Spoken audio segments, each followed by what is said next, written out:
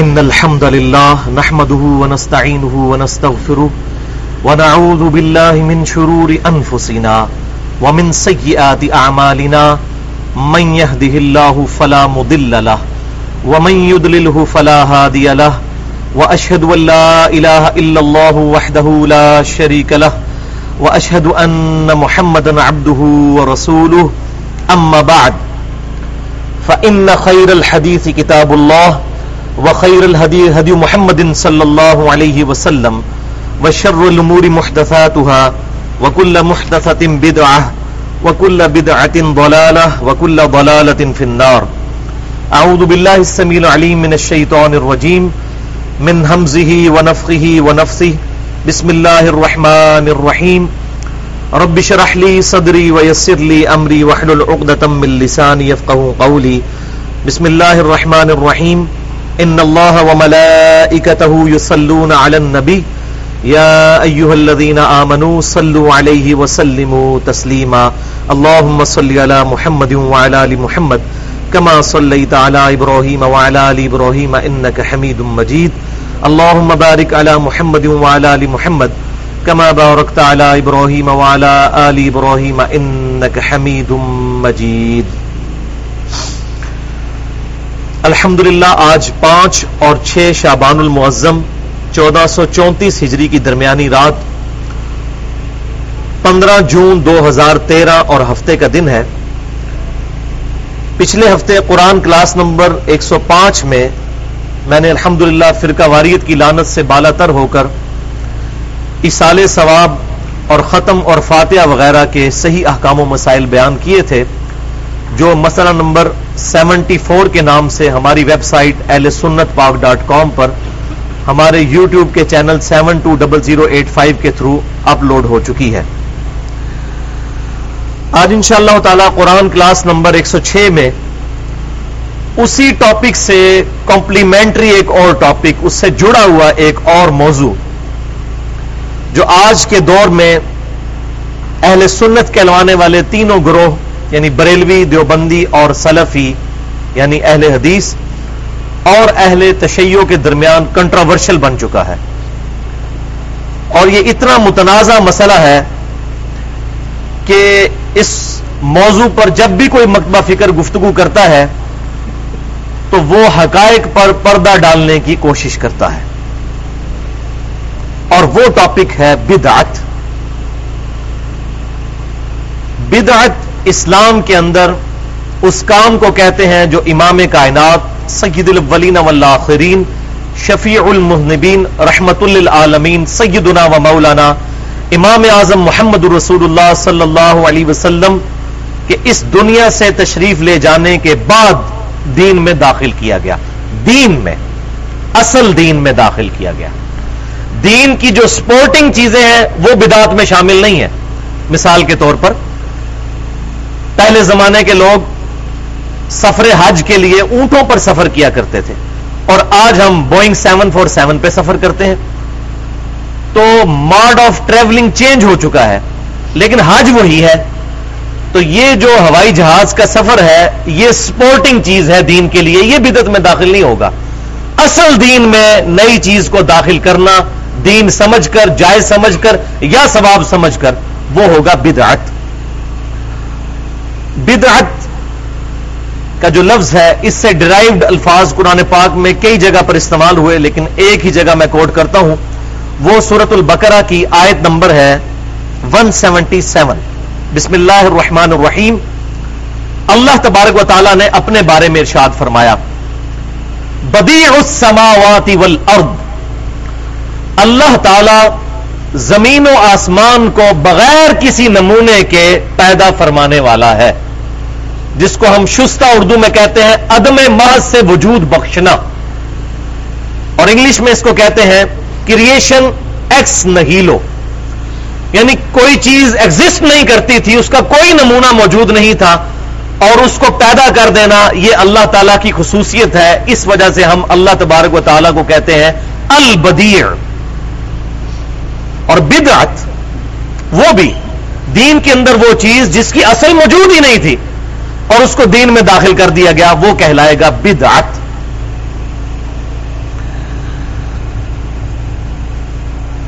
اب بدعت کے حوالے سے ہمارے معاشرے میں خصوصاً ہمارے سب کانٹیننٹ میں انڈیا، پاکستان اور بنگلہ دیش کے اندر بالخصوص اور باقی جگہوں پر بالعموم دو ایکسٹریم رائز پائی جاتی ہیں. ایک ایکسٹریم پہ وہ لوگ ہیں کہ جنہوں نے قرآن و سنت کی غلط تعویلات کر کے چند چیزوں کو دین میں داخل کیا، اور ان میں ایسی چیزیں بھی شامل ہیں جو واضح کتاب و سنت کے اندر حرام قرار دی گئی ہیں، لیکن انہوں نے اس کو جائز سمجھ کر بلکہ الٹا ثواب کی بشارت سناتے ہوئے دین میں داخل کیا، اور پھر جو لوگ اس پر عمل نہیں کرتے ان کے اوپر فتوے لگانا شروع کر دیے کہ یہ تو دین کے ہی منکر ہیں. یہ ایک ایکسٹریم پہ وہ لوگ ہیں، اور ظاہر ہے کہ ان کو توبہ کی توفیق تو ملنی نہیں.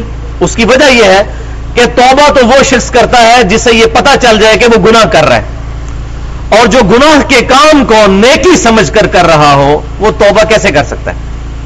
تو یہ ایک ایکسٹریم ہوگی.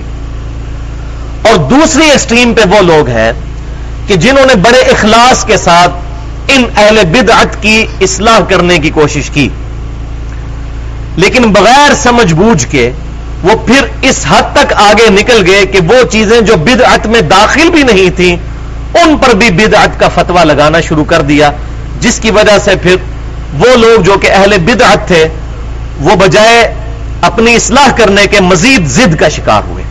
تو ان دو ایکسٹریمز کی وجہ سے اسلام کو نقصان پہنچا. حالانکہ ان سمجھانے والوں کو یہ بات سمجھنی چاہیے کہ عوام الناس جو بدعت پر عمل کر رہے ہیں وہ تو ثواب سمجھ کر رہے ہیں اور اس کو دین کا حصہ مان کر، اور ہمارا معاشرہ تو وہ معاشرہ ہے کہ جہاں پر لوگوں نے وہ چیزیں جو کہ دین نہیں ہے ان کو اڈاپٹ کیا ہوا ہے رسومات کی شکل میں، جیسا کہ عموماً شادی بیاہ کے موقع پر عجیب و غریب رسومات آ جاتی ہیں. ان کے خلاف بھی اگر کوئی بولے تو وہ ایسے لوگ سینہ تان کر ایسے لوگوں کی پھر مخالفت کرتے ہیں. اور خدا نہ خواستہ جو چیزیں ان لوگوں نے دین سمجھ کر اڈاپٹ کر لی ہیں، اگر ان کے خلاف آپ آواز اٹھائیں گے تو یہ آپ کی ایسی کی تیسی پھیر کر رکھ دیں گے، کیونکہ وہ تو ثواب سمجھ کر رہے ہیں. پھر وہ اور مضبوط ہو جاتے ہیں کہ یہ لوگ تو بے دین ہیں، یہ دین کے خلاف بولتے ہیں جن کو وہ دین سمجھ رہے ہوتے ہیں. بھائیو، چونکہ میں خود بھی 31 سال تک بریلوی رہا اور اس کے بعد دیوبند کے ساتھ بھی میرا کچھ عرصہ گزرا، پھر اہل حدیث کے ساتھ بھی، اہل تشیع کے ساتھ بھی، اور اب بھی سب کی باتیں سنتا ہوں. جو حق بات ہوتی ہے قبول کر لیتا ہوں، اور جہاں پر غلطی سمجھتا ہوں پازیٹو انداز میں اصلاح کی کوشش کرتا ہوں. لہذا میں انشاءاللہ پورے اخلاص کے ساتھ آج فرقہ واریت کو 3 طلاقیں دیتے ہوئے اور 4 تکبیریں پڑھ کر دفناتے ہوئے اصل مسئلہ جو ہے بدعت کا وہ بیان کرنے کی انشاءاللہ کوشش کروں گا. اور ظاہر ہے کہ اس میں کچھ تلخ حقائق سامنے آئیں گے جن میں سے بعض باتیں ہمارے بریلوی مطبع فکر سے تعلق رکھنے والے بھائیوں کے لیے بری ہوں گی، ان کو وہ تلخ سمجھیں گے، بریٹل فیکٹ سمجھیں گے اپنے لیے. بعض چیزیں دیوبند کے لیے بری ہوں گی، اور بعض چیزیں اہل حدیث کو بری لگیں گی، اور بعض اہل تشیع کو.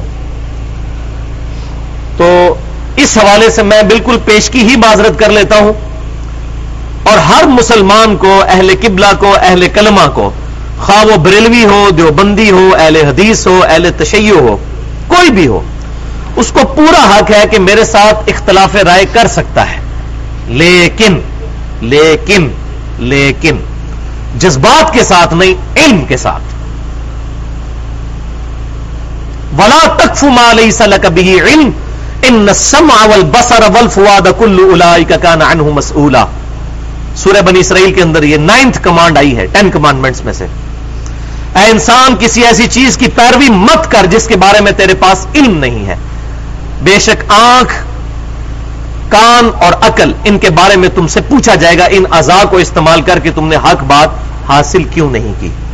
تو علمی دلائل کے ساتھ کوئی شخص میری اصلاح کرے تو انشاءاللہ میں رجوع کروں گا. اور میرا بیک گراؤنڈ بھی اس پر گواہ ہے کہ جب بھی کوئی حق بات مجھے پتا چلی تو میں نے اپنے رجوع ویڈیو میں بھی ریکارڈ کروائے ہیں الحمدللہ.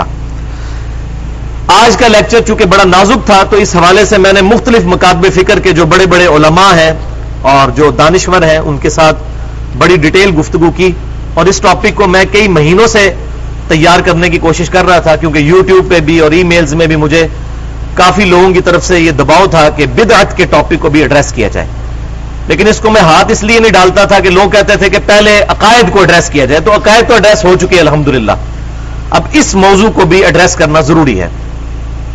تو ہماری انشاءاللہ آج کی جو گفتگو ہے یہ مسئلہ نمبر 75 کے نام سے اہل سنت پاک .com پر یوٹیوب کا جو چینل ہے 720085 اس کے تھرو اپلوڈ ہو جائے گی، اور اس ایکسکلوسیو گفتگو کا عنوان ہے مسئلہ نمبر 75، اچھی بدعت اور بری بدعت کی حقیقت سے متعلق فرقہ وارانہ نظریات کا تحقیقی جائزہ۔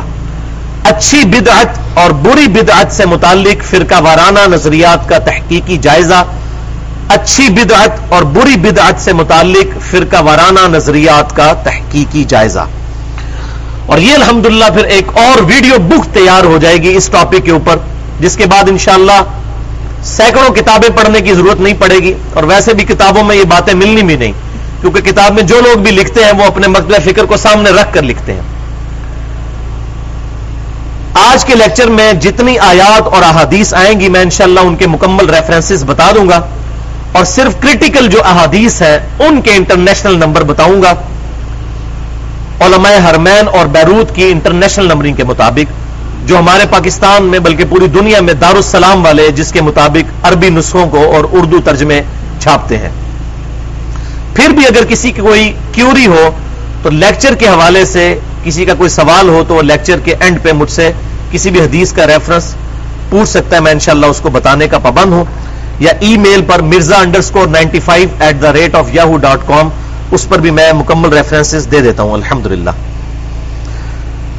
صحیح بخاری اور صحیح مسلم کے علاوہ جتنی احادیث کی کتابیں ہیں، چونکہ ان کے اندر ضعیف روایتیں بھی موجود ہوتی ہیں، اس لیے بخاری اور مسلم سے ہٹ کر جتنی احادیث میں اور کتابوں سے بیان کروں گا وہ صرف وہی احادیث بیان کروں گا کہ جن کی صحت اصول محدثین پر، پہلے 300 سال کے مسلمانوں جو محدثین ہیں ان کے اصول پر صحیح ہوگی، اور خصوصاً دور حاضر میں دو بڑے محققین جنہوں نے حدیث کی خدمت کے حوالے سے بہت بڑا کام کیا، پہلے نمبر پر شیخ البانی رحمہ اللہ اور دوسرے نمبر پر شیخ زبیر علی زئی حافظہ اللہ، ان کی تحقیقات سے بھی میں نے استفادہ الحمدللہ اس حوالے سے کیا ہے۔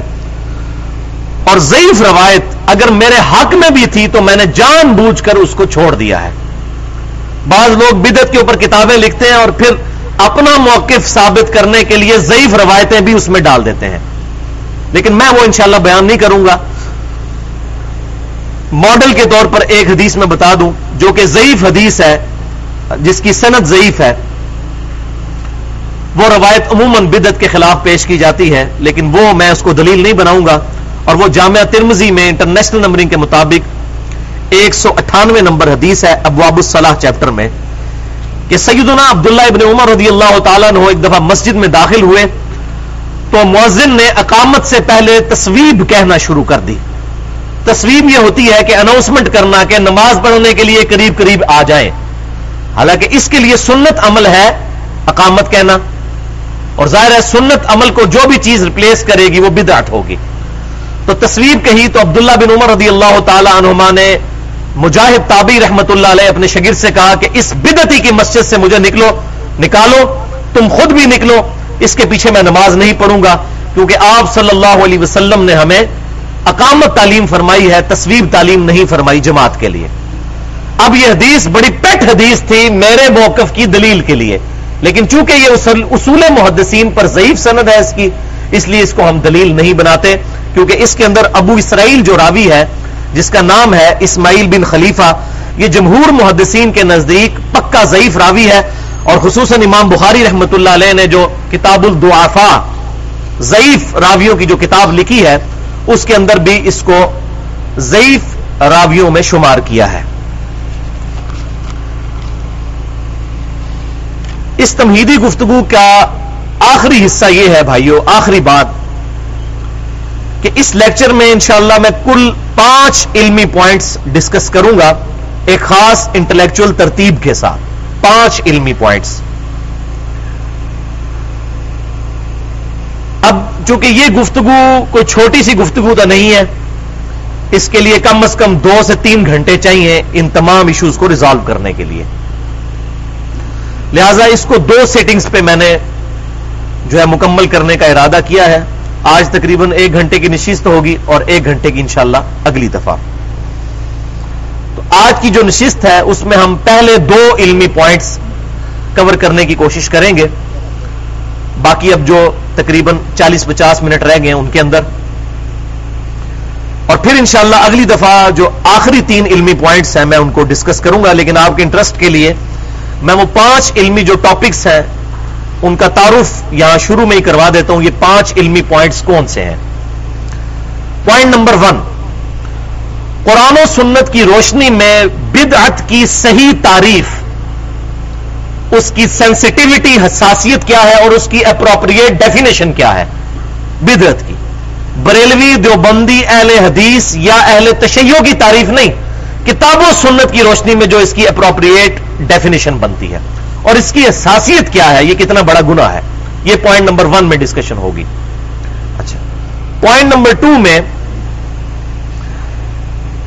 ان بدعات کی نشاندہی کرنے کی میں کوشش کروں گا کہ جو کتاب و سنت میں چیزیں حرام کر دی گئی لیکن بعض لوگوں نے اتنی جرت کی کہ ان حرام کردہ چیزوں کو نہ صرف جائز قرار دیا بلکہ اس پر ثواب کی بشارت سنا کر لوگوں کو اس کی طرف مائل کیا, اور جن لوگوں نے اس کی مخالفت کی الٹا ان کو غلط کہنا شروع کر دیا. تو یہ پوائنٹ نمبر 1 میں ڈسکس ہوگی. پوائنٹ نمبر 2 میں, پوائنٹ نمبر 3 میں ان بدعات کی میں نشاندہی انشاءاللہ کروں گا کہ جو کتاب و سنت کی تعلیمات کو بدل کر کوئی اور چیزیں امت کے اندر داخل کی گئی. پوائنٹ نمبر 2 میں تو وہ چیزیں تھیں کہ جو حرام کی تھی کتاب و سنت نے اور اس کو ثواب بنا کر امت میں داخل کیا گیا. پوائنٹ نمبر 3 میں وہ چیزیں کہ جو کتاب و سنت کی تعلیمات کو بدل دیا گیا, اس کی جگہ اپنے طریقے جاری کر دیے گئے, اپنے سلسلے شروع کر دیے. اور پوائنٹ نمبر 4 میں ان بدعات کی میں نشاندہی کروں گا انشاءاللہ کہ جو کتاب و سنت کی تعلیمات میں یا تو اضافہ کیا گیا یا اس میں کمی کی گئی اپنی مرضی سے, اور کتاب و سنت کی تعلیمات کو کافی نہ سمجھا گیا بلکہ کہا گیا کہ اس میں یہ چیز بھی ذرا شامل کر لی جائے یا یہ چیز اس میں سے نکال دی جائے اپنی مرضی سے.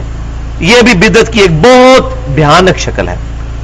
اور پھر آخری جو پوائنٹ نمبر 5 ہوگا انشاءاللہ, اس میں بدعات سے متعلق جو اشکالات ہیں, ایمبیگوٹیز ہیں, ان کی میں انشاءاللہ کلیریفیکیشن کروں گا. مثال کے طور پر تراویح کی جماعت کے بارے میں جو سیدنا عمر نے شروع کروائی, یہ سیدنا عثمان رضی اللہ تعالی عنہم اجمعین انہوں نے جو جمعے کی دوسری اذان شروع کروائی. اس کے علاوہ کچھ اور احادیث ملتی ہیں اسلام میں اچھا طریقہ جاری کرنے کے بارے میں, ان کی جو غلط تعویلات اور تشریحات کی گئیں ان کا انشاءاللہ میں تحقیقی محاسبہ کروں گا, اور ساتھ ہی ساتھ ان لوگوں کا بھی رد کروں گا کہ جنہوں نے خام خواہ بعض چیزوں کو بدعت کہنا شروع کر دیا اور اس میں اس طرح آگے بڑھ گئے کہ وہ خود بھی بدعت سے پاک نہ رہے, ان کا بھی رد, اور ان بدعات کی بھی نشاندہی کروں گا جو واقعی بدعتیں ہیں لیکن لوگوں نے ان کو جان بوجھ کر کتاب و سنت کا حصہ بنانے کی کوشش کی فرقہ واریت سے بالا تر کر ہو کر. اور ظاہر ہے کہ یہ وہی شخص کر سکتا ہے کہ جس کی روٹی دین کے ساتھ نہ جڑی ہو.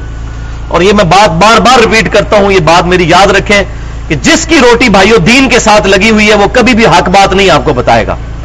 جس کا سورس آف انکم دین ہے تو ظاہر ہے وہ جس مکتبہ فکر کا عالم ہے یا مولوی ہے اس کی روٹی اسی مکتبہ فکر کے ساتھ جڑی ہوئی ہے, وہ کبھی بھی صحیح بات نہیں بتائے گا, چاہے وہ پاکستان کا مولوی ہو یا سعودی عرب کا مولوی ہو یا ایران کا مولوی ہو. جہاں سے وہ لے کر کھا رہا ہے ان کا وفادار ہوگا. ہاں, ہم جیسے لوگ جو کسی سے لے کر نہیں کھا رہے دین کے نام پر بلکہ حق بات پہنچانے کی کوشش کرتے ہیں, ہمیں تو پرواہ نہیں ہے, نہ تو اپنی کوئی پارٹی ہے نہ کوئی جماعت ہے جس کو لے کر چلنا ہے. ہاں, اسلام کو حفاظت کرنے کی پوری کوشش کرنی ہے اور میں واصف علی واصف صاحب کی بات ہمیشہ کوٹ کرتا ہوں، اسلام جمع فرقہ از اکول ٹو زیرو. جب اسلام میں فرقہ واریت آئے گی تو رزلٹ زیرو ہوگا. یا اسلام کو بچایا جا سکتا ہے یا فرقوں کو اور مسلکوں کو بچایا جا سکتا ہے. تو ہر کامل الایمان مؤمن کی یہی کوشش ہونی چاہیے کہ وہ اسلام کو بچانے کی کوشش کرے. اب یہ تمام تمہیدی گفتگو کے بعد انشاءاللہ اب تقریباً 40 منٹ باقی بچے ہیں، تو میں پہلے 2 پوائنٹس انشاءاللہ ڈسکس کروں گا اور اگلے 3 پوائنٹس انشاءاللہ اگلی نشست کے اندر. ایک دفعہ دروشی پڑھ لیجئے. اللہم صلی علی محمد وعلی آل محمد کما صلیت علی ابراہیم وعلی آل ابراہیم انک حمید مجید. اللہم بارک علی محمد وعلی آل محمد کما بارکت علی ابراہیم وعلی آل ابراہیم انک حمید مجید. علمی پوائنٹ نمبر 1، اور وہ ہے قرآن و سنت کی تعلیمات کی روشنی میں بدعت کی اپروپریٹ ڈیفینیشن. موضوع ترین اس کی تعریف اور اس کی سینسٹیوٹی، اس کی حساسیت کیا ہے اللہ کے حضور، یہ کتنا بڑا گناہ ہے.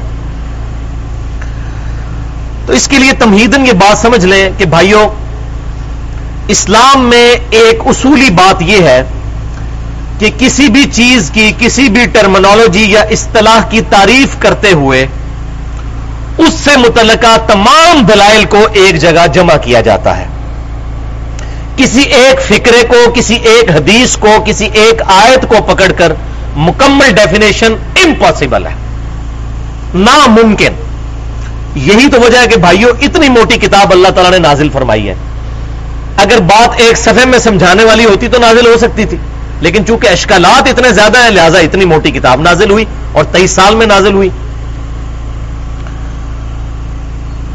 تو تمام دلائل کو سامنے رکھ کر پھر صحیح سمجھ بوجھ، ٹرو انڈرسٹینڈنگ، صحیح فقہ استعمال کریں گے تو بات سمجھ آئے گی. اور صحیح بخاری کتاب العلم چیپٹر میں وہ حدیث یاد کر لیجئے کہ امام کائنات صلی اللہ علیہ وسلم نے فرمایا اللہ تعالیٰ جس کے ساتھ بھلائی کا ارادہ فرماتا ہے اسے دین کی فقہ عطا فرما دیتا ہے، دین کی ٹرو انڈرسٹینڈنگ. وہ اندھا مقلد نہیں ہوتا. جو اندھا مقلد ہوگا وہ کبھی بھی فقیہ ہو ہی نہیں سکتا. فقہ کا ماننے والا کبھی بھی اندھا مقلد نہیں ہوگا. کتاب و سنت کا ماننے والا فقہ کا ماننے والا ہوگا.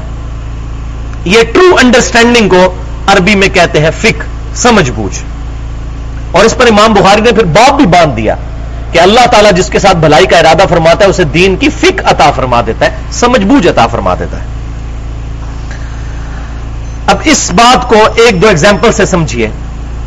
میں یہ ساری باتیں اس لیے کر رہا ہوں کہ مفتی احمد یار خان نعیمی صاحب نے اپنی مشہور زمانہ کتاب جال حق کے اندر، جو بریلوی مکتبہ فکر کی سمجھ لیں کہ قرآن کے بعد سب سے افضل ترین کتاب ہے، اس کے اندر انہوں نے چیلنج کیا ہے کہ کتاب و سنت کے دلائل میں بدعت کی کوئی تعریف کرے. اور یہ انہوں نے اپنے زمانے میں اہل حدیث کے بہت بڑے عالم تھے ثناء اللہ امرتسری صاحب کو، جنہوں نے غلام احمد قادیانی کے خلاف بھی کافی کام کیا. وہ مرتے دم تک مفتی صاحب کو بدعت کی تعریف نہیں بتا سکے، کیونکہ انہوں نے چیلنج یہ کیا تھا کہ تعریف ایسی ہونی چاہیے جس کے اندر آپ بھی نہ پھر آتے ہو. تو وہ بدعت کی وہ تعریف تو وہ بندہ کرے گا نا جو پھر فرقوں سے باہر نکلے گا. تو میں اس چیز کا رد کرنے لگا ہوں کہ جو مفتی صاحب کا یہ دعویٰ ہے نا کتاب و سنت سے ایسی تعریف کریں اور کوئی ایک جملہ نکال کے بتائیں، تو میں یہ بتانے لگا ہوں کہ کتاب و سنت میں ہر بات ایک جملے میں نہیں لکھی ہوتی، کئی جملوں کے مجموعے کا نام ایک ٹرم ہوتا ہے. مثال کے طور پر اب یہ سمجھ لیجئے، مجھے بتائیں مسلمان کی ڈیفینیشن کیا ہے. قرآن کی کسی آیت یا کسی حدیث میں ڈائریکٹ ایک جملے میں مسلمان کی تعریف موجود ہو تو آپ سب یہی کہیں گے، خواہ اہل سنت ہو یا اہل تشیع ہو، کہ ہمارا یہ اجماعی مسئلہ ہے کہ مسلمان وہ ہے جو اللہ تعالیٰ کو واحد عبادت کے لائق سمجھتا ہو اور محمد صلی اللہ علیہ وسلم کو رسول مانتا ہو. جو صحیح مسلم میں پہلی حدیث ہے، بخاری میں بھی، لا الہ الا اللہ محمد رسول اللہ. اور ایک اور حدیث بخاری اور مسلم کی، اس میں الفاظ ہے اشہد ان لا الہ الا اللہ وحدہ لا شریک لہ واشہد ان محمدا عبدہ ورسولہ. یہ دونوں کلمے ایک ہی ہیں، مختلف الفاظ کے ساتھ، لیکن تھیم ایک ہی ہے. تو یہ پرفیکٹ ڈیفینیشن کیا ہے؟ اب میں آپ سے سوال کرتا ہوں کہ ایک بندہ لا الہ الا اللہ محمد رسول اللہ کو مانتا ہو لیکن ختم نبوت نہ مانتا ہو تو کیا مسلمان ہو سکتا ہے؟ نہیں. ایک بندہ ختم نبوت کو بھی مانتا ہو لیکن قرآن کو محفوظ نہ مانتا ہو، کیا مسلمان ہو سکتا ہے؟ نہیں. ایک بندہ ختم نبوت کو بھی مانتا ہو، قرآن کو بھی محفوظ مانتا ہو، لیکن عقیدہ آخرت کا انکار کر دے، مسلمان ہو سکتا ہے؟ نہیں. یا فرشتوں کا انکار کر دے یا اگلے انبیاء کا انکار کر دے. تو یہ ساری کی ساری چیزیں جمع کرنی ہوں گی اور پھر ظاہر ہے ان کو ملا کر ایک اپروپریٹ ڈیفینیشن بنے گی کہ مسلمان وہ ہے کہ جو اللہ اور اس کے محبوب صلی اللہ علیہ وسلم کا اقراری ہو اور ضروریات دین میں سے کسی بھی چیز کا انکار نہ کرتا ہو. اب یہ جو جملہ میں بول رہا ہوں اس میں ساری کی ساری چیزیں آئیں گی، لیکن یہ پورے انالیسس کے بعد میں نے ایک جملہ بنایا، لہذا یہ ڈیمانڈ بالکل غلط ہے کہ بدعت کی ڈیفینیشن ایک جملے میں کتاب و سنت سے دکھائیں. وہ تو مسلمان کی بھی ڈیفینیشن نہیں کوئی دکھا سکتا. بالکل اسی طریقے پر سورۃ البقرہ کی آیت نمبر 62 جس کو آج کل بعض جدید سکالرز نے تختہ مشق بنایا ہے اور اس کی غلط تعویل کر کے امت کے اندر غلط عقائد پیش کیے ہیں، اور وہ ہے جس آیت کے اندر ذکر ہے سورۃ البقرہ کی 62. میں بس ترجمہ ہی بیان کرتا ہوں وقت بچانے کے لیے، کہ جو لوگ ایمان لائے خواہ وہ یہودی ہے خواہ عیسائی ہے یا صابی ہے، اگر وہ اللہ پر ایمان لے آئے اور آخرت پر ایمان لے آئے تو اللہ تعالیٰ ان کے اعمال کا ان کو اجر دے گا اور قیامت والے دن ان کو نہ کوئی خوف ہوگا نہ کوئی غم. اب جو سو کالڈ دین الہی کی پرچار کرنے والے لوگ ہیں جو کہتے ہیں انبیاء کو نکالو بیچ میں سے معاذ اللہ، ان کی وجہ سے ساری فرقہ واریت بنی ہے معاذ اللہ استغفر اللہ. وہ کہتے ہیں دیکھ لیں ایمان باللہ اور ایمان بالآخرت کافی ہے، رسولوں پر ایمان لانا ضروری نہیں، یہ ایک آیت دیکھ لیں. تو واقعی اس ایک آیت سے تو یہی مطلب نکلتا ہے، لیکن قرآن کو اور سنت کو پوری ٹوٹیلٹی میں دیکھنا ہے. آگے سورۃ النساء کی آیت نمبر 150 کے اندر آیا ہے کہ جو لوگ اللہ اور اس کے رسول کے درمیان فرق کرتے ہیں کہ اللہ کو مانیں گے رسول کو نہیں مانیں گے، وہ پکے کافر ہیں. اب اس آیت کو بھی تو سامنے رکھنا ہے. لہذا اللہ پر ایمان لانے ہی میں رسولوں میں ایمان لانا داخل ہے. وہ اللہ پر ایمان ہی نہیں لایا جو رسولوں کو نہیں مانتا. تو لیکن یہ ساری کی ساری ڈیفینیشن ایک جگہ پر کہیں پر بھی موجود نہیں، اس ساری چیزوں کو جمع کر کے ایک ڈیفینیشن بنتی ہے. اب آپ بدعت کو سمجھنا آپ کے لیے آسان ہو جائے گا. 3 آیات اور 4 صحیح الاسناد احادیث کی روشنی میں بدعت کی اپروپریٹ ڈیفینیشن اور اس کی سینسٹیوٹی کو سمجھنے کی کوشش کرتے ہیں تاکہ کوئی ابہام باقی نہ رہے. پہلی آیت ہے سورۃ المائدہ کی آیت نمبر 3. بسم اللہ الرحمن الرحیم. اليوم اکملت لکم دینکم واتممت علیکم نعمتی ورضیت لکم الاسلام دینا. اے محبوب صلی اللہ علیہ وسلم، آج کے دن آپ کی وساطت سے پوری امت کو خطاب ہے کہ آج کے دن میں نے تمہارا دین تمہارے لیے مکمل کر دیا اور اپنی نعمت تم پر تمام فرما دی اور اسلام کو ایز اے ریلیجن تمہارے لیے پسند کیا. یہ آیت بخاری اور مسلم کی حدیث کے مطابق حجۃ الوداع کے موقع پر 10 ہجری کے اندر 9 ذی الحجہ کے دن یوم عرفہ کے دن جمعے والے دن آپ صلی اللہ علیہ وسلم پر نازل ہوئی. مراد یہ کہ دین مکمل ہو گیا. لہذا آپ صلی اللہ علیہ وسلم کے بعد دین میں کوئی بھی چیز ایڈ ہوگی خواہ وہ صحابہ کے دور ہی میں ایڈ کیوں نہ ہوئی ہو، اگر وہ اصول دین میں نہیں ہوگی، اس کی اصل دین میں موجود نہیں ہوگی تو بدعت ہوگی.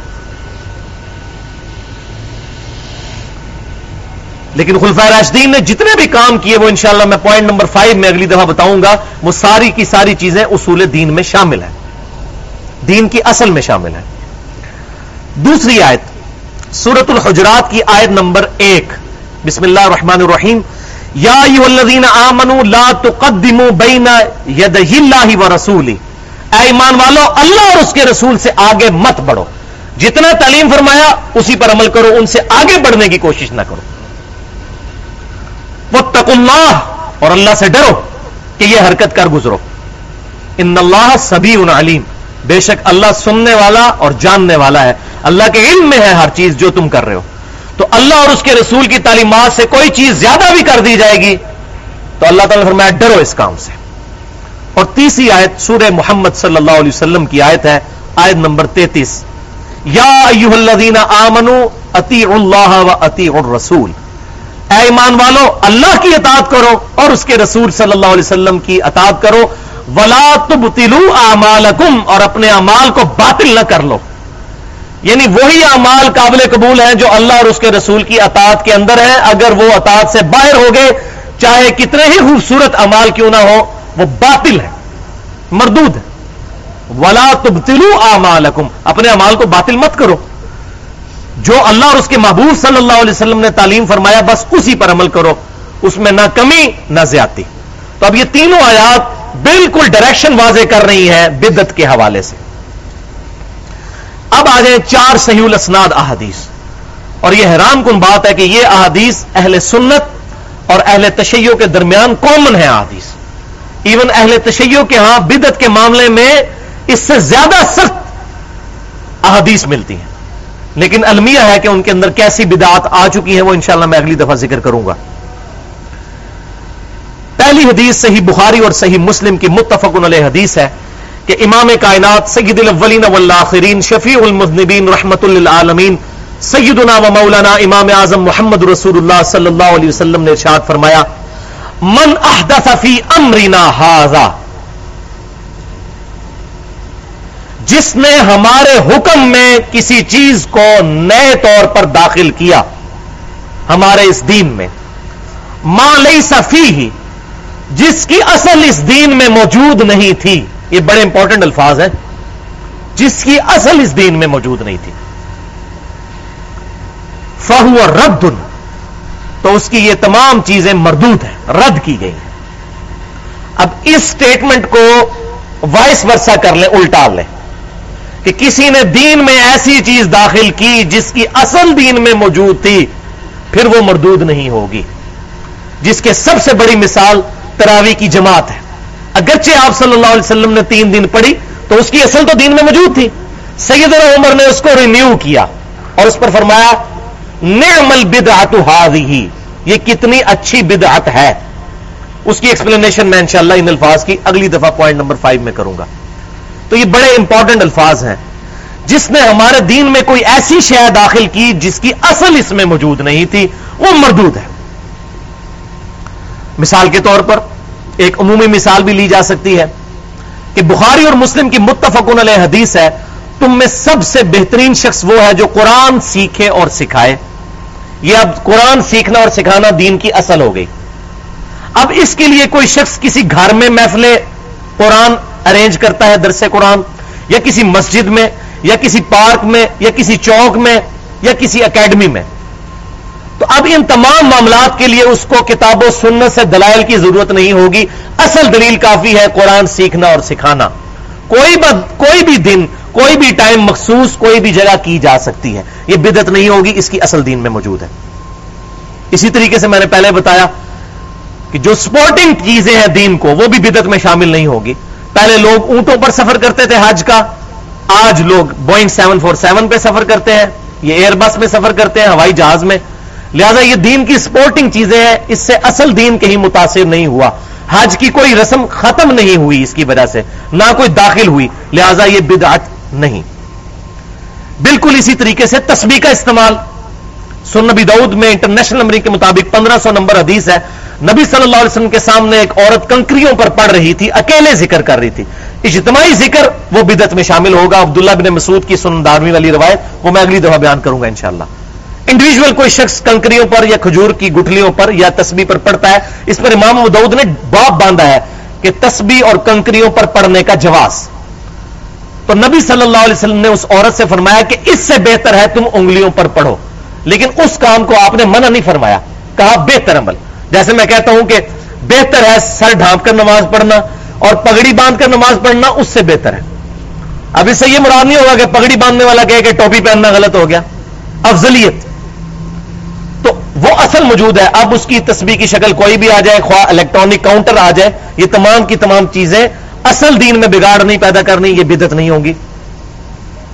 اسی طریقے سے قرآن پاک کا ترجمہ، ہاں لیکن اگر قرآن کا ترجمہ بغیر عربی ٹیکسٹ کے چھاپا جائے وہ 100% بدعت ہے، کیونکہ ترجمے میں مولوی بھی گھس سکتا ہے. لہذا عربی اوریجنل عبارت اوپر لکھی اور نیچے ترجمہ ہوا ہو یا ساتھ، تاکہ اگر کوئی مولوی بیچ میں کوئی 2 نمبری کرے تو عربی لنگوسٹک سے آپ پکڑ سکیں گے نہیں اس کا اصل ترجمہ یہ ہے. تو یہ ایسے کام ہے جو آپ صلی اللہ علیہ وسلم کیا صحابہ کیا تابعین تبع تابعین کے زمانے میں بھی نہیں ہوئے, لیکن یہ چیزیں اصل دین سے ٹکراتی نہیں ہے, اس لیے یہ بدعت میں شامل نہیں ہوگی. باقی انشاءاللہ ان کی ڈیٹیل اگلی دفعہ پوائنٹ نمبر 5 میں انشاءاللہ ڈیٹیل کے ساتھ میں بیان کروں گا.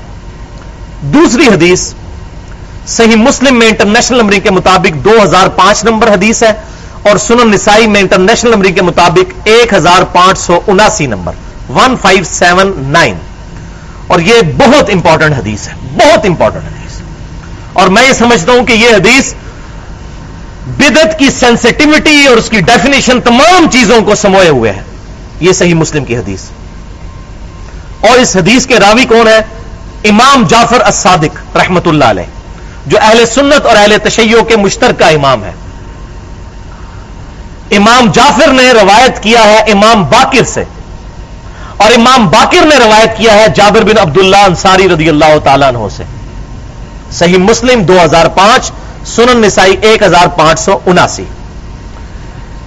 وہ کہتے ہیں کہ امام کائنات صلی اللہ علیہ وآلہ وسلم جب کبھی بھی کوئی تقریر کیا کرتے تھے, کوئی بھی خطبہ ہوتا تھا, جمعے کا, عید کا, کوئی بھی خطبہ, کوئی بھی آپ کا واز, تو آپ صلی اللہ علیہ وسلم کی آنکھیں سرخ ہو جایا کرتی تھی, آواز بلند ہو جایا کرتی تھی, اور اس طریقے سے آپ گفتگو کرتے تھے جیسے کسی کو ڈرا رہے ہوں, جیسے کوئی فوجی جرنیل جو ہے وہ اپنی فوج کو تیار کر رہا ہوتا ہے. اور پھر آپ شروع میں ہی یہ جملے بولا کرتے, اما بعد, حمد و ثناء کے بعد 6 باتیں ارشاد فرمایا کرتے. اما بعد فإن خیر الحدیث کتاب اللہ, آگاہ ہو جاؤ کہ سب سے بہترین کلام اللہ کی کتاب ہے. پہلی چیز ہوگی. وخیر الہدی ہدی محمد صلی اللہ علیہ وسلم, اور سب سے بہترین طریقہ اور راستہ ہدایت یافتہ محمد صلی اللہ علیہ وسلم کا ہے.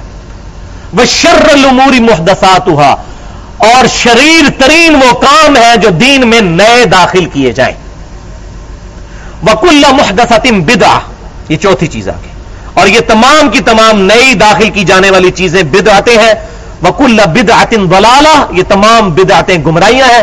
وکل ضلالۃ فی النار, اور یہ تمام گمراہیاں دوزخ میں لے جانے والی ہیں. یہ 6 باتیں. والعیاذ باللہ. تیسری حدیث سنن ابی داؤد, جامعہ ترمذی اور سنن ابن ماجہ کی مشہور حدیث ہے. ابو داؤد میں 4607 اور ترمذی میں 2676 اور ابن ماجہ میں 42 نمبر حدیث ہے. شروع میں ہی کتاب السنہ چیپٹر میں ارباز بن ساریہ رضی اللہ تعالیٰ عنہ کہتے ہیں کہ آپ صلی اللہ علیہ وسلم نے اپنی وفات سے جسٹ پہلے ہمیں ایک خطبہ دیا, اور اس قدر رکت انگیز وہ خطبہ تھا کہ ہر آنکھ اشکبار تھی اور ہر دل رکت سے بھرپور تھا. آپ صلی اللہ علیہ وسلم نے اس میں کئی ایک باتیں ارشاد فرمائی, اور اس کو کنکلوڈ کیا اس جملے پر کہ میرے بعد جو کوئی بھی زندہ رہے گا وہ بہت بڑے بڑے اختلاف دیکھے گا. پس اس وقت علیکم بسنتی وسنت الخلفاء الراشدین المہدیین, تم پر لازم ہے کہ میری سنت اور خلفائے راشدین جو میرے بعد ہدایت یافتہ آئیں گے ان کی سنت کو لازم پکڑ لینا. اور وہ ابو داؤد اور ترمذی کے اندر الگ سے حدیث موجود ہے جو ہمارے پمفلٹ رافضیت, ناسبیت اور یزیدیت کا تحقیقی جائزہ اس پر بھی موجود ہے صحیح سند کے ساتھ کہ میرے بعد خلافت علی منہاج النبوہ 30 سال تک رہے گی, اس کے بعد کاٹ کھانے والی ملوکیت. اور پھر سیدنا سفینہ رضی اللہ تعالیٰ عنہ نے اپنے شاگرد کو, جو حدیث کے راوی ہیں وہ صحابی, انہوں نے پھر وہ گن کر بتایا کہ 30 سال کیا ہے. انہوں نے کہا گنو ابو بکر کے 2 سال, عمر کے 10 سال, عثمان کے 12 سال اور علی کے 6 سال, یہ ٹوٹل ہوئے 30 سال. یہ ہے خلفائے راشدین المہدیین, ان کو لازم پکڑ لینا. تمسکوا بہا وعضوا علیہا, اس کو مضبوطی سے پکڑ لینا.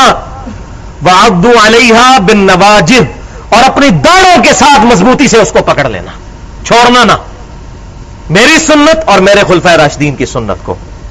وَإِيَّاكُمْ مُحْدَثَاتُ الْأُمُورِ, اور دین میں جو نئے نئے کام اس وقت داخل ہوں گے ان سے بچنا. اب یہ ذرا کانٹیکسٹ دیکھنا ہے حدیث کا کہ بدعت کس کو کہا جا رہا ہے.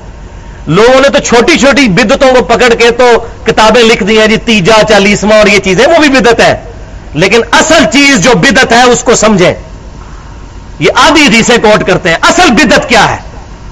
مسلمانوں کی جمعیت کو توڑنا, مسلمانوں میں فرقے جاری کرنا, یہ اصل بدعت ہے. اور اسی کا ذکر حضور فرما رہے ہیں. خلفائے راشدین کے ساتھ ہونا اور نئے نئے کام جو ہوں گے ان کے زمانے میں بچنا. فَإِنَّ كُلَّ مُحْدَثَةٍ بِدْعَةٍ, بے شک دین میں جاری کردہ ہر چیز بدعت ہے. وَكُلَّ بِدْعَةٍ ضَلَالَةٍ, اور تمام بدعتیں گمراہیاں ہیں. اور سن نسائی میں آگے ہے وَكُلَّ ضَلَالَةٍ فِي النَّارِ, اور تمام گمراہیاں دوزخ میں لے جانے والی ہیں.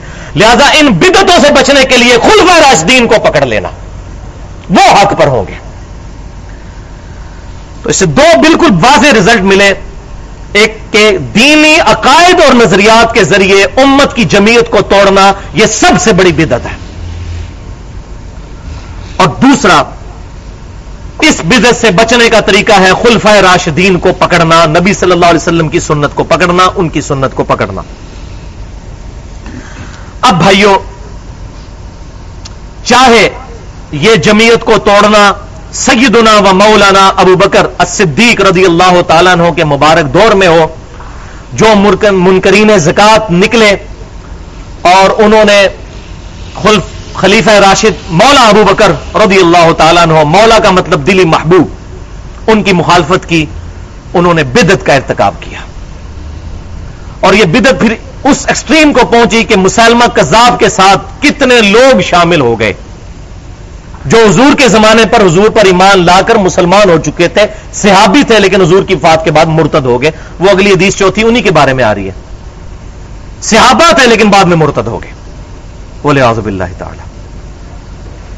اس معاملے میں بھی ہم خلیفہ راشد سیدنا ابو بکر صدیق رضی اللہ تعالیٰ عنہ کے ساتھ ہیں, کیونکہ ہمیں کہا گیا یہ نئی چیزوں سے بچنا. اس کے بعد سیدنا مولا عثمان رضی اللہ تعالیٰ عنہ کے مبارک دور میں ان کی پالیسیز کے خلاف پروٹیسٹ کرنا بالکل حق تھا, لیکن جس طریقے سے اس کو اینڈ کیا گیا اور سیدنا عثمان کو مظلوماً شہید کیا گیا ان کے گھر کے اندر, یہ بہت بڑی بدعت تھی. اور اس میں ظاہر ہے کہ خطرناک ترین بات یہ کہ صحابہ خود شامل تھے. سیدنا محمد بن ابی بکر جو ابو بکر صدیق کے بیٹے تھے اور خود صحابی تھے, وہ مین سرغنہ تھے ان میں. بعد میں پچھتاتے تھے, عین وقت پہ ہٹ بھی گئے, لیکن باقی ساتھیوں نے قتل کر دیا, سیدنا عثمان کو شہید کر دیا. تو ہم سیدنا عثمان کے ساتھ ہیں, علیکم بسنتی و سنت الخلفاء الراشدین المہدیین. لیکن ایتھے آ کے گڈی پنچر نہ ہو جائے, ادھر آ کے یہ حدیث پنکچر نہ کر دے کوئی. یہ حدیث مولا علی تک بھی جاتی ہے کہ مولا علی رضی اللہ تعالیٰ عنہ کے خلاف بھی جن جن لوگوں نے بغاوت کی, ہاں وہ سیاسی بغاوت تھی یا دین کے عقائد اور نظریات کے اوپر, جیسا کہ خوارج نے کی اور صحابہ کو وہ کافر کہتے تھے, ان تمام لوگوں نے 100% بدعت کا ارتکاب کیا. حدیث کے تحت بدعت تھی, خواہ وہ جنگ جمل ہو, جنگ صفین ہو یا جنگ نہروان, یہ تمام کے تمام لوگ بدعت کرنے والے تھے. اللہ تعالیٰ ان کو معاف کرے, کیونکہ بعد میں توبہ بھی کی انہوں نے. اور یہ میں اپنی طرف سے الفاظ نہیں بیان کر رہا, یہ خود الفاظ انہوں نے اپنے بارے میں استعمال بھی کیے. اور وہ ہمارا انشاءاللہ ریسرچ پیپر عربی میں تو آ چکا ہے, اردو میں بھی ترجمہ ہو چکا ہے, انشاءاللہ کچھ عرصے میں اپلوڈ ہو جائے گا. واقعہ کربلا کا حقیقی پس منظر 50 صحیح الاسناد احادیث کی روشنی میں, 50 پہلے 40 تھی, اب میں نے 50 کی ہیں. اس میں یہ تمام کے تمام معاملات میں نے احادیث سے, اور اکثر احادیث بخاری اور مسلم سے ہیں, ان کو بیان کرنے کی اس میں کوشش کی ہے. کیونکہ جب ایک خلیفہ راشد بن چکا, اس کے خلاف آرمڈ ہو کر مخالفت کرنا یہ بدعت ہے. اگر خلیفہ راشد ہے, آپ نے اس کی بیعت کی ہے, آپ کو اس سے اختلاف ہے, تو عدالت میں جائیں گے. یہ نہیں کہ ہر شخص اپنی لادہ سے جماعت اور پارٹی بنا کے تلواریں اٹھا کر حکومت پر ریٹ آف دی گورنمنٹ کو چیلنج کرنا شروع کر دے. یہ تو بدعت ہے. خلیفہ راشد مانتے ہیں, عدالت میں اپنے کیس کو لے کے جائیں گے. میرے باپ کا قاتل بھی میرے سامنے آ جائے, میں اس سے بدلہ نہیں لے سکتا, یہ اسلام میں منع ہے. عدالت میں کیس لے کے جاؤں گا, ایسے تو پورے دین کا جنازہ نکل جائے گا. لہذا جن لوگوں نے بھی قتل عثمان کا ایشو اٹھایا, یہ طریقہ نہیں تھا کہ وہ آرمڈ ہو کر خلیفہ راشد کے خلاف آتے, اگرچہ ان کو پھر بعد میں شکست بھی ہوئی اور بعد میں خود سید عائشہ، جو میں کہنا چاہ رہا تھا، المصنف ابن ابی شیبہ میں صحیح سند کے ساتھ یہ حدیث ہے، اور اس پمفلٹ میں بھی میں نے ڈالی ہے، واقعہ کربلا کا حقیقی پس منظر 50 صحیح الاسناد احادیث کی روشنی میں، اما عائشہ رضی اللہ تعالیٰ عنہ، ہماری والدہ، دنیا اور آخرت میں رسول اللہ کی بیوی اور محبوب ترین بیوی، وہ خود فرماتی ہیں، المصنف ابن ابی شیبہ میں موجود ہے، کہ جب ان کی موت کا وقت قریب آیا تو انہوں نے کہا کہ مجھے رسول اللہ کے ساتھ دفن نہ کرنا، مجھے میری سوکنوں کے ساتھ بقی کے قبرستان میں دفن کرنا، کیونکہ میں نے حضور کی وفات کے بعد نئے نئے کام کیے، وہی بدعت، محتسا والا لفظ استعمال کیا، مجھ سے بدعت ہوئی۔ اور شیخ البانی رحمہ اللہ نے یہ حدیث سلسلہ حدیث صحیحہ میں بھی نقل کی، اور ساتھ کامنٹس لکھے کہ اما عائشہ رضی اللہ تعالیٰ عنہ اصل میں اس واقعے پر بہت شرمسار تھیں کہ جو انہوں نے مولا علی کے خلاف خروج کیا تھا، اس لیے وہ کہتی تھی کہ مجھے رسول اللہ کے ساتھ دفن نہ کرنا، اگرچہ ایک قبر کی جگہ خالی ہے، وہاں حضرت عیسیٰ آگے دفن ہوں گے، مجھے میری سوکنوں کے ساتھ دفن کرنا۔ تو شیخ البانی لکھتے ہیں کہ یہ شرمندگی اصل میں اس معاملے پہ تھی جو انہوں نے اجتہاداً غلطی کی، اور جیسا کہ غلطی سیدنا طلحہ اور زبیر رضی اللہ تعالی عنہم اجمعین نے بھی کی، لیکن یہ ان کی اجتہادی غلطی تھی۔ اور ساتھ شیخ البانی نے صحیح بخاری کی وہ حدیث نقل کی جو قربان جاؤں امام بخاری اما عائشہ کے فضائل کے چیپٹر میں وہ حدیث لے کر آئے ہیں کہ عمار ابن یاسر رضی اللہ تعالیٰ عنہ جو چیف آف آرمی سٹاف تھے سیدنا علی کے، انہوں نے کوفے کے منبر پر خطبہ دیا کہ لوگوں، اما عائشہ بصرہ سے روانہ ہو چکی ہیں، وہ دنیا اور آخرت میں تمہارے نبی کی بیوی اور ہماری ماں ہے، لیکن اللہ نے تمہیں آزمایا ہے کہ تم اللہ کی اطاعت کرتے ہو، یعنی امیر المومنین کے پیچھے چل کر، یا عائشہ کی اطاعت کرتے ہو۔ یہ آزمائش اب تم پر آئی ہے، تم نے اللہ کی اطاعت کرنی ہے۔ کیوں؟ یا ایھا الذین آمنوا اطیعوا اللہ واطیعوا الرسول واولی الامر منکم۔ تو شیخ البانی کہتے ہیں کہ ادب کا دامن انہوں نے اس وقت نہیں چھوڑا۔ تو وہ لوگ لعنتی ہیں آج کی ڈیٹ میں جو سیدنا طلحہ، زبیر یا سیدہ عائشہ رضی اللہ تعالیٰ عنہ پر کوئی بھی گندا جملہ کستے ہیں، وہ اپنی آخرت کی فکر کریں، اور میں انشاءاللہ ان کو آن دا بہاف آف پروفٹ دوزخ کی بشارت سناتا ہوں۔ لیکن وہ لوگ بھی بےمان ہیں جو کہتے ہیں پردہ پاؤ، ان چیزوں سے پردہ پاؤ۔ پردہ اگر ڈالنا تھا تو نبی صلی اللہ علیہ وسلم کی مبارک زبان، مستقبل کی خبریں، حضور کی غیبی خبروں کے چیپٹر میں امام بخاری، امام مسلم یہ حدیثیں لے کر آئے ہیں کہ عمار کو ایک باغی جماعت قتل کرے گی، عمار جنت کی طرف بلائے گا، وہ جماعت دوزخ کے راستے کی طرف بلائے گی۔ حضور کی غیبی خبروں کو ان محدثین نے حضور کی نبوت کی دلیل بنایا کہ اپنی وفات کے 30 40 سال بعد کے واقعات حضور نے بتائے، اور آپ کہتے ہیں پردہ ڈالو۔ You are teaching your prophet, آپ اپنے پیغمبر کو پڑھانا چاہتے ہیں تو اپنے ایمان کی فکر وہ لوگ بھی کریں۔ وَلِعَاذُ بِاللَّهِ تعالی سورۃ البقرہ میں ہے جو حق بات چھپاتے ہیں ان پر اللہ کی لعنت، اللہ کے فرشتوں کی لعنت، تمام لعنت کرنے والوں کی لعنت جو حق بات لوگوں سے چھپاتے ہیں۔ حکمت ہے تو یہ حکمت اپنے پیغمبر کو سکھانی ہے تم نے؟ معاذ اللہ، استغفر اللہ، وَلِعَاذُ بِاللَّهِ تعالی۔ تو یہ معاملہ بھی کلیئر ہوا۔ اب آ جائیں وہ چوتھی حدیث کی طرف جو پرٹیکولر ہے ہی ان لوگوں کے خلاف ہے جو خلفائے راشدین کے خلاف کھڑے ہوئے اور سو کالڈ صحابہ، سو کالڈ فتح مکہ پر معافیاں ملی، مسلمان ہوئے اور بعد میں نبی کے دین کا بیڑا غرق کیا، وَلِعَاذُ بِاللَّهِ تعالی۔ اور مولا ابو بکر کے سامنے وہ مسلمہ کذاب جھوٹے پیغمبر کے ساتھ مل گئے، بعد میں مرتدین زکات بھی، اور پھر سیدنا علی کے زمانے میں تو وہ گروہ اپنے عروج پر پہنچا خوارج کا جو صحابہ کو سامنے کافر کہتا تھا، وَلِعَاذُ بِاللَّهِ تعالی۔ اللہ اکبر۔ اور قربان ہے مولا علی نے ان کے جنازے بھی پڑھائے، المصنف ابن ابی شیبہ میں صحیح سند کے ساتھ موجود ہے، سنن الکبریٰ بہقی کے اندر بھی۔ لوگوں نے سیدنا علی سے پوچھا کہ خوارج کیا منافق ہیں؟ انہوں نے کہا یہ منافق نہیں، قرآن تو کہتا ہے کہ منافق تو اللہ کا ذکر بڑا تھوڑا کرتے ہیں، یہ تو پوری پوری رات نمازیں پڑھتے ہیں۔ تو انہوں نے کہا یہ کافر ہیں۔ انہوں نے کہا کافر کہاں سے ہیں؟ یہ ہمارے قبلے کی طرف نماز پڑھتے ہیں۔ تو ان کا پھر کیا ہے امیر المومنین؟ تو انہوں نے کہا یہ ہمارے بھائی ہیں، بھگوڑے ہو چکے ہیں۔ یہ تکفیر کا دروازہ بند کیا۔ آج چھوٹی چھوٹی بات پر جی فلاں نے صحابی کو گالی دے دی وہ کافر ہو گیا، اور بھائی صحابہ کو منہ پر جو گالی دیتے تھے اور کافر کہتے تھے صحابہ نے ان کو بھی کافر نہیں کہا۔ ہاں ہم ان کی غلطیوں کو پوائنٹ آؤٹ کریں گے، لیکن جو ہمارے قبلے کی طرف منہ کر کے نماز پڑھتا ہے، قرآن کو محفوظ سمجھتا ہے، محمد صلی اللہ علیہ وسلم کو خاتم النبیین مانتا ہے بس، اور اللہ تعالیٰ کی توحید کا اقراری ہے، اس کے بعد کسی اور چیز کی اس کو ضرورت نہیں ہے، اور دنیا کا کوئی مولوی اس کو اسلام سے باہر نہیں نکال سکتا، وہ گمراہ ہو سکتا ہے وہ بندہ راہ راست سے ہٹ سکتا ہے، غیر مسلم اور کافر نہیں ہو سکتا. یہ بات سمجھ لیں. سیدنا علی نے جنازے پڑھائے تو جنازے میں کافر کے لیے دعا کرتے رہے، اللہم اغفر لحینا و میتنا. تو یہ سیدنا علی نے امت کو ایک درس دیا. اور میں یہ کہتا ہوں کہ سیدنا علی امام ہے امت کے اس معاملے میں کہ اگر مسلمان امت باغی ہو جائے تو اس کے ساتھ کس طرح ٹریٹمنٹ کرنی ہے، اور اگر مسلمان امت باغی ہو کر کفر کا راستہ اختیار کرے ان کے ساتھ کس طرح ٹریٹ کرنا ہے. سیدنا ابوبکر صدیق اس معاملے میں امام ہے. تو یہ حدیث بخاری اور مسلم کی وہ متفق علیہ حدیث ہے. چوتھی حدیث جو امام بخاری کم از کم 8 طرق اس کے لے کر آئے اور امام مسلم بھی. اب یہ چونکہ حدیث بڑی کڑوی ہے لہذا میں اس کے انٹرنیشنل نمبر بھی بتا دیتا ہوں. امام بخاری 4740 6576 6582 6585 اور 586. یہ سارے اس کے علاوہ بھی کئی طرق امام بخاری امام مسلم لے کر آئے کہ آپ صلی اللہ علیہ وسلم فرماتے ہیں. اور آپ دیکھیں ظلم یہ ہے کہ یہ حدیث پکڑ کے چھوٹی چھوٹی بدعات کے اوپر لگا رہے ہوتے ہیں. یہ اصل حدیث ہے کیا؟ آدھی حدیثیں پڑھتے ہیں بخاری اور مسلم کی متفق علیہ حدیث. آپ فرماتے ہیں میرے حوض کوثر پر کچھ میرے صحابہ لائے جائیں گے اور میں انہیں اپنے حوض کوثر سے جام پلانے لگوں گا تو میرے ان کے درمیان دیوار کھڑی کر دی جائے گی.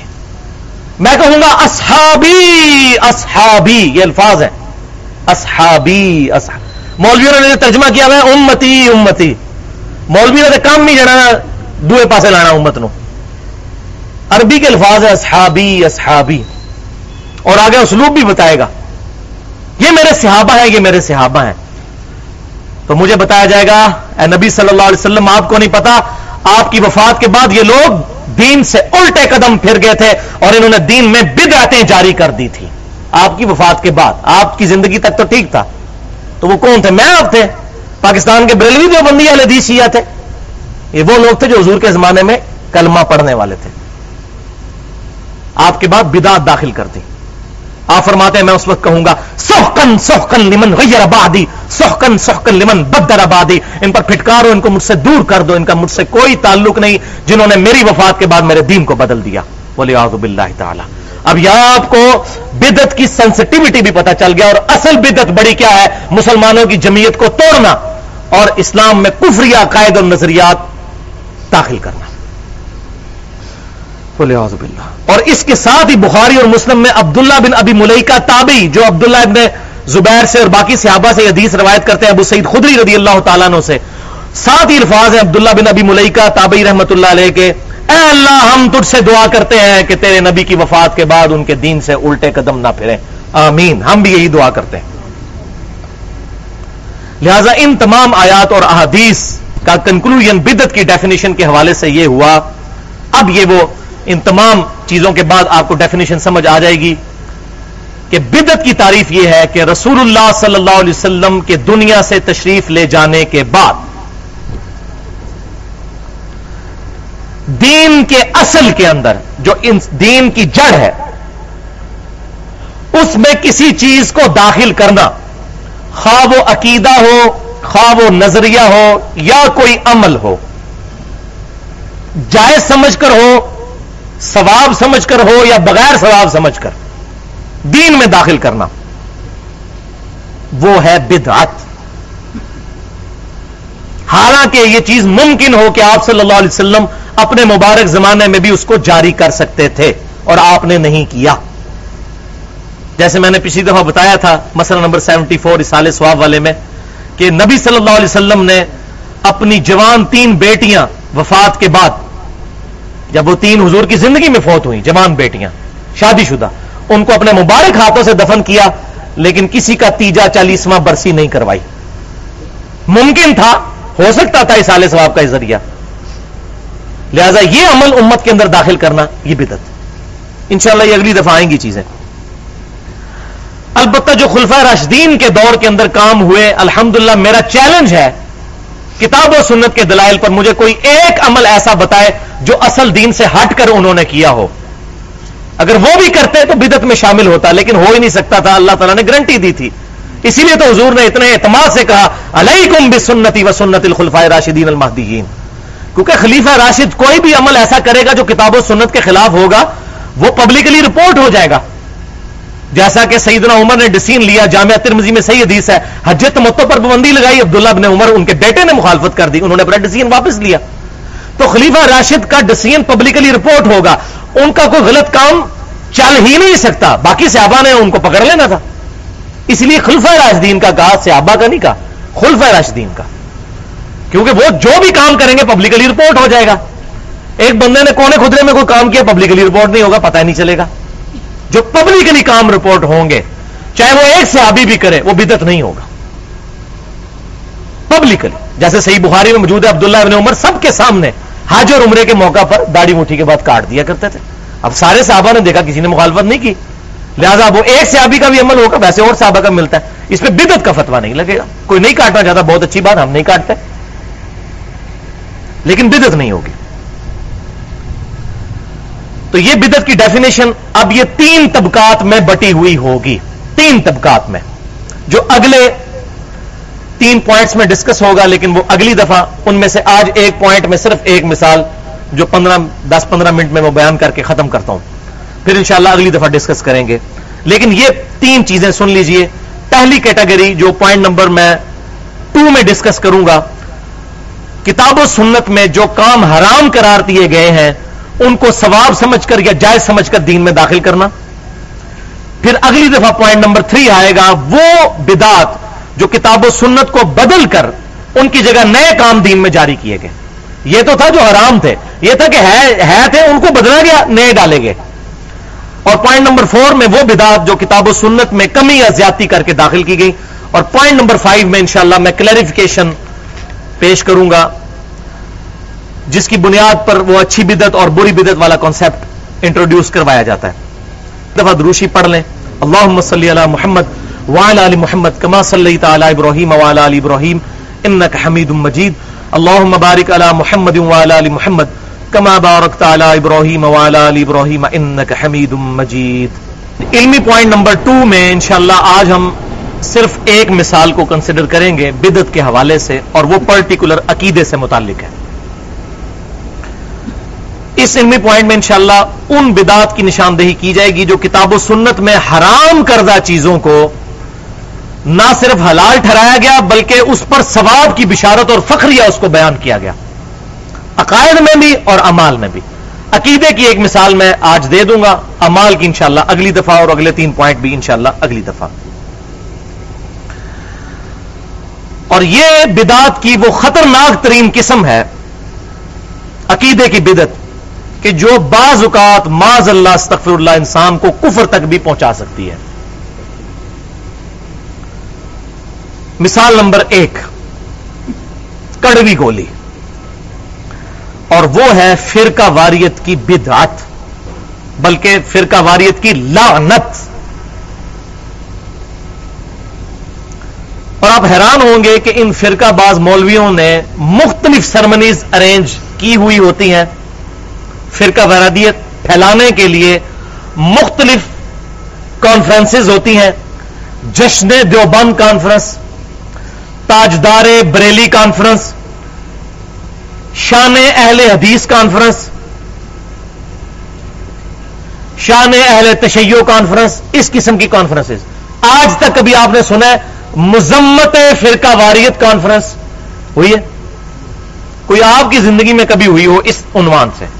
اس کا مطلب ہے کہ یہ فرقہ واریت کو ختم کرنا ہی نہیں چاہتے، کیونکہ یہ خود اس بدعت کے اندر مبتلا ہو چکے ہیں. مولوی اور ان کے کٹر فالوورز، عوام نہیں، عوام تنگ آ چکی ہے. عوام کو نہیں میں بدعت ہی سمجھتا، مولوی الا ماشاء اللہ جو اہل حق موجود ہے. تو بات اس میں وہی ہے جو پنجابی میں کہا جاتا ہے، عقل نہ ہوئے تے موجے ہی موجاں تے عقل ہوئے تے سوچے ہی سوچاں. جس کو عقل نہیں تو اس کو موج ہے، اس کو تو بات پتہ ہی نہیں ہے، فرقہ واریت کرے گا، بڑے شوق کے ساتھ فرقہ واریت پھیلائے گا. لیکن اس کو بات سمجھ آ گئی کہ قرآن کس قدر مخالف ہے اور سنت کس قدر مخالف ہے فرقہ واریت کی، اس کی تو رات کی نیندیں آرام ہو جائیں گی. وہ مر جائے گا اپنے آپ کو کسی فرقے کے ساتھ منسوب کبھی نہیں کرنے لگا. وہ کہے گا میں قرآن کی آیت کا منکر ہو جاؤں، اور وہ آیات ہے ہی پرٹیکولر مسلمانوں کے بارے میں. اور وہ ہے سورہ آل عمران کے اندر آیت نمبر 102، 103 اور اس کے بعد 105. اور یہ کوئی ڈھونڈنا کوئی راکٹ سائنس نہیں ہے، یہ بڑی آسانی کے ساتھ آپ آیات ڈھونڈ سکتے ہیں. پارہ نمبر 4 میں شروع ہی میں آپ کو یہ آیات انشاءاللہ تعالی مل جائیں گی. اعوذ باللہ السمیع العلیم من الشیطان الرجیم بسم اللہ الرحمن الرحیم. پارہ نمبر 4 کے پہلے یا دوسرے صفحے پہ آ جاتی ہیں آیت. یا ایھا الذین آمنوا اتقوا اللہ حق تقاتہ، اے ایمان والو اللہ سے ڈرو جیسا کہ اس سے ڈرنے کا حق ہے. اور سب سے بڑا حق کیا ہے؟ ولا تموتن الا وانتم مسلمون، دیکھنا تمہیں موت نہ آئے مگر اس حال میں کہ تم مسلم، اللہ کے فرما بردار مرنا. کسی اور ٹائٹل سے نہ مرنا، اللہ کی فرما برداری کے ٹائٹل سے، مسلم کے ٹائٹل سے مرنا. اور ساتھ ہی پھر بتا دیا کہ مسلم کی پہچان کیا ہے فرما بردار کی. وَاعْتَصِمُوا بِحَبْلِ اللَّهِ جَمِيعًا وَلَا تَفَرَّقُوا، اللہ کی رسی کو مضبوطی سے تھام لو اور فرقہ واریت میں مت بٹو. یہ مسلمانوں کو کہا جا رہا ہے. اور اللہ کی رسی یہ کتاب ہے. وہ غدیر خم کی حدیث میں انٹرنیشنل نمبرنگ کے مطابق صحیح مسلم میں 6225 سے لے کر 6228 تک 4 احادیث ہیں. اس میں آپ صلی اللہ علیہ وسلم نے اہل بیت کا احترام اور قرآن کو پکڑنے کی ترغیب دلائی. اور وہاں فرمایا آپ صلی اللہ علیہ وسلم نے اللہ کی کتاب اللہ کی رسی ہے، جو اس کو پکڑے گا ہدایت پر ہوگا، جو چھوڑ دے گا گمراہ ہو جائے گا. یہ ہے اللہ کی رسی. اس کو پکڑو اور فرقہ واریت میں مت بٹو. یہ تو تھا پازیٹو انداز سمجھانے کا. ایک ہے اس کا سائملٹینیس کنٹراسٹ. وہ 2 آیتیں چھوڑ کر سخت ترین آیت ہے، وہ اس سے بھی زیادہ سخت ہے. اور میں حیران ہوں کہ وہ آیت لوگ کوٹ کیوں نہیں کرتے. اور وہ آیت ہے سورہ ال عمران کی 105. یہ 103 تھی، وہ 105. وَلَا تَكُونُوا كَالَّذِينَ تَفَرَّقُوا وَاخْتَلَفُوا مِن بَعْدِ مَا جَاءَهُمُ الْبَيِّنَاتُ، اے مسلمانوں ان لوگوں کی طرح مت ہو جانا کہ جنہوں نے اپنے دین میں فرقے بنائے اور اختلاف کرنا شروع کر دیا بعد اس کے کہ ان کے پاس روشن دلائل آ گئے تھے. یعنی یہودیوں عیسائیوں کا اللہ تعالیٰ نے حوالہ دیا کہ ان کی طرح نہ ہو جانا کہ تم کتاب و سنت کے آنے کے بعد اختلاف اور فرقے بنا لو. کیا انجام ہوگا؟ وَأُولَئِكَ لَهُمْ عَذَابٌ عَظِيمٌ، اور ایسے لوگوں کے لیے بہت بڑا عذاب ہے فرقہ بنانے والوں کے لیے. وَلِعَاذُ بِاللَّهِ تَعَالَى. اب ظاہر ہے کہ مولوی جو فرقہ بازی پر تلے ہوئے ہیں وہ شیطانی وسوسے پھر امت کو من الجنت والناس یہ سکھاتے ہیں. اور جی جامعہ ترمذی میں سنن ابی داؤد میں صحیح حدیث ہے کہ میری امت کے 72 فرقے دوزخ میں جائیں گے اور ایک گروہ جو ہے وہ جنت میں جائے گا. اور بخاری اور مسلم کی متفق علیہ حدیث ہے میری امت کا ایک گروہ طائفہ منصورہ قیامت تک حق پر قائم رہے گا. تو 72 تو دوزخ میں جانے ہیں تو ہمیں فرقے بنیں گے نہیں تو کیسے ہوگا؟ بھائیو اس کا یہ مطلب نہیں ہے. اگر یہ مطلب نکالا جائے تو کتنی صحیح احادیث اہل سنت اور اہل تشیع کے ہاں اور بخاری اور مسلم میں بھی ملتی ہیں کہ قرب قیامت کی نشانیوں میں سے ہے کہ عورتیں ایسا لباس پہنیں گی باریک کہ ننگی نظر آئیں گی اور لوگ اپنے ماں باپ کی نافرمانی کریں گے. تو یہ بھی تو حضور نے خبر دی ہے، تو اس خبر کو ہم سچا کرنا شروع کر دیں کہ جی حضور نے بتا دیا تھا کہ قیامت کے قریب یہ ہو جائے گا لہذا ہمیں ننگا لباس پہننا چاہیے، ماں باپ کی نافرمانی کرنی چاہیے. یہ مطلب ہے اس کا. تو بھائیوں اسی طریقے سے یہ غیبی خبر تھی کہ میری امت فرقوں میں بٹ جائے گی، یعنی تم نہ فرقے بنانا. یہ غیبی خبر ہے. جیسا کہ یہ خبر ہے کہ عورتیں ننگا لباس پہنیں گی اس طرح یہ بھی خبر ہے. ورنہ قرآن میں واضح آ گیا کہ وَاعْتَصِمُوا بِحَبْلِ اللَّهِ جَمِيعًا وَلَا تَفَرَّقُوا، فرقہ واریت میں مت بٹو. پھر کہتے ہیں جی مسلم لفظ جو ہے یہ جی صفت کے طور پر آیا ہے. تو قرآن میں ایک جگہ ایسی ہے جہاں مسلم کا لفظ صفت نہیں نام اسم کے طور پر آیا، نیم کے طور پر. اور وہ سورۃ الحج کی آیت نمبر 78 آخری آیت. بسم اللہ الرحمن الرحیم. ملت ابیکم ابراہیم، اپنے باپ ابراہیم علیہ السلام کی ملت کی پیروی کرو. ہوا سماکم المسلمین من قبل وفی ھذا، جنہوں نے تمہارے اس پیغمبر صلی اللہ علیہ وسلم پر یہ کتاب نازل ہونے سے بہت پہلے تمہارا نام مسلم رکھا تھا، اور اس کتاب میں بھی اللہ نے تمہارا نام مسلم رکھ دیا، اللہ نے انڈورس کر دیا. وفی ھذا، اور اس کتاب میں ہوا سماکم المسلمین، تمہارا اسم مسلم. اب اس کی کوئی تعویل یہاں صفت نہیں ہے، یہاں ہے مسلم کہلوایا جائے. اور آپ احادیث بھی پڑھ کے دیکھیں بخاری اور مسلم میں، قرآن و سنت کے اندر تو ٹرم ہی مسلم اور مومن ہے، بخاری اور مسلم کی متفق علیہ حدیث ہے، ہر مسلم پر ہفتے میں ایک دن غسل کرنا واجب ہے جس میں وہ اپنے جسم کی میل دھوئے، ہفتے میں ایک دن، اور اس میں سنت ہے جمعے والے دن۔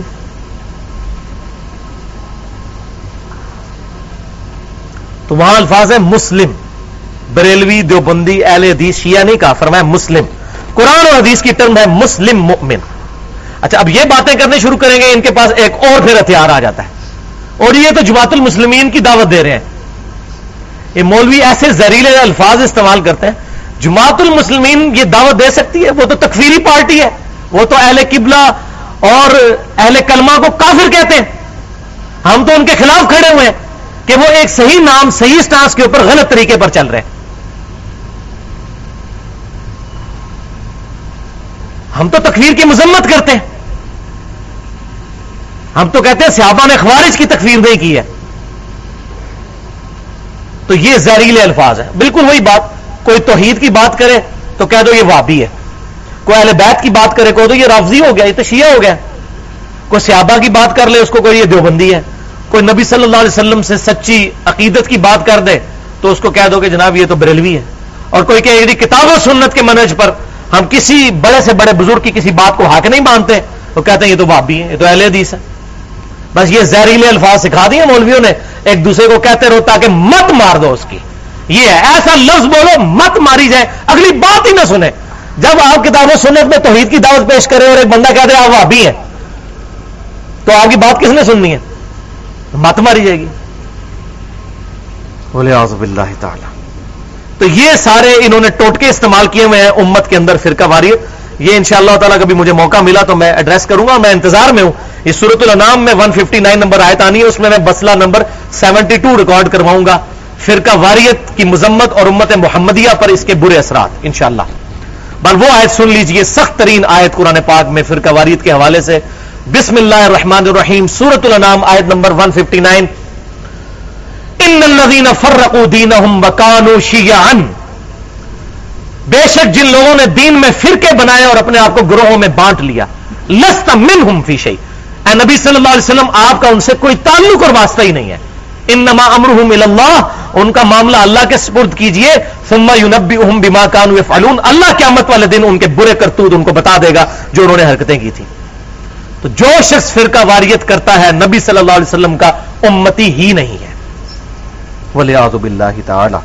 لہذا اب یہ تمام گفتگو کے بعد مجھے یہ بات کہنے میں کوئی آر نہیں، اور یہ بات میں جذبات کے ساتھ نہیں، بالکل علمی دلائل کے ساتھ علی وجہ بصیرت کہہ رہا ہوں کہ مسجدوں کے باہر ٹائٹل پر، مسجد کے دروازے پر بریلوی، دیوبندی یا اہل حدیث یا اہل تشیع لکھنا 100% بدعت ہے، 100% بدعت۔ بلکہ دنیا کی سب سے بڑی اگر کوئی بدعت ہے جو عقیدے میں داخل کی گئی قرآن کی مخالفت میں، وَاعْتَصِمُوا بِحَبْلِ اللَّهِ جَمِيعًا وَلَا تَفَرَّقُوا، وہ یہی بدعت ہے جو بڑی میٹھی پڑیا کے ساتھ ہمیں ہضم ہو گئی، جو جہاں پیدا ہوا وہ وہی خوش ہے۔ اس لیے میں بڑا ننگا جملہ بولتا ہوں کہ قادیانی صرف اس لیے کافر ہے کہ آپ کے امی ابو قادیانی نہیں ہے، ورنہ اگر آپ کے اور میرے امی ابو قادیانی ہوتے تو ہم بڑے آسانی کے ساتھ اپنے آپ کو مسلمان اور غیر قادیانیوں کو کافر سمجھ رہے ہوتے ہیں۔ تو اس لیے جو بریلوی ہے وہ سمجھتا ہے میں ہی پورا اسلام بریلویت ہے، باقی سارے خارجی، اور ایسی ایسی تقریریں کرتے ہیں لوگ، بریلوی دیوبندی اہل حدیث سارے اہل تشیع، وہ یہ بتا رہے ہوتے ہیں کہ اسلام کے اندر یہ فرقے نہیں، پورا اسلام ان فرقوں کے اندر ہے، اور جی جنت میں صرف بریلوی جائے گا، جنت میں صرف دیوبندی یا اہل حدیث یا اہل تشیع جائے گا، باقی سارے دوسکین ہیں۔ بولے اعوذ باللہ تعالی، یہ مت ماری ہوئی ہے ان مولویوں نے۔ اور اس میں آخری بات میں کر دوں، یہ میرا چیلنج ہے تمام علماء کو جو یہ کہتے ہیں کہ جی یہ ہمارے محدثین نے اہل سنت کی یا اصحاب الحدیث کی اصطلاح استعمال کی، یہ میرا چیلنج ہے کہ دنیا کے کسی محدث نے پہلے 300 سال کے اندر، میں تو خود مانتا ہوں، میں کہتا ہوں میں اہل سنت کے منہج پر ہوں، اہل سنت فرقہ نہیں، اہل سنت کا منہج، جو امام مسلم نے مقدمے میں روایت لی ہے ابن سیرین کا قول تابعی کا کہ اہل سنت کی حدیثیں لی جائیں گی، اہل بدعت کی نہیں۔ لیکن ان بزرگوں کے فرشتوں کو بھی نہیں پتا تھا کہ اہل سنت اور اہل تشیع یا یہ جو اہل حدیث یا اصحاب الحدیث لفظ یہ استعمال ہوگا ایک فرقہ بنانے کے لیے، اور مسجد کے باہر لکھنے کے لیے ان کے فرشتوں کو بھی نہیں پتا. وہ ایک فکر کی بات کرتے تھے.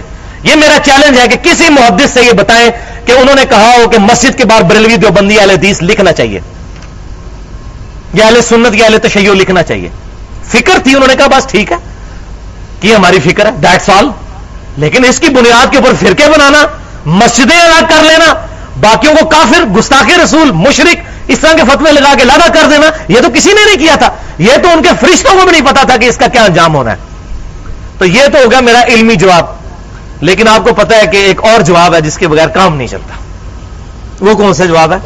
پھکی. پنجابی میں پھکی, فلسفی میں اس کو کہتے ہیں لاجیکل آنسر, اور اس کو سائنٹیفک لینگویج میں کہتے ہیں اینٹی وینم. جب کوبرا سانپ کاٹ جائے نا تو کوبرے سانپ کے زہر کا علاج صرف سانپ کے زہر سے ہو سکتا ہے. دنیا کی کوئی ویکسین اس کو ٹھیک نہیں کر سکتی.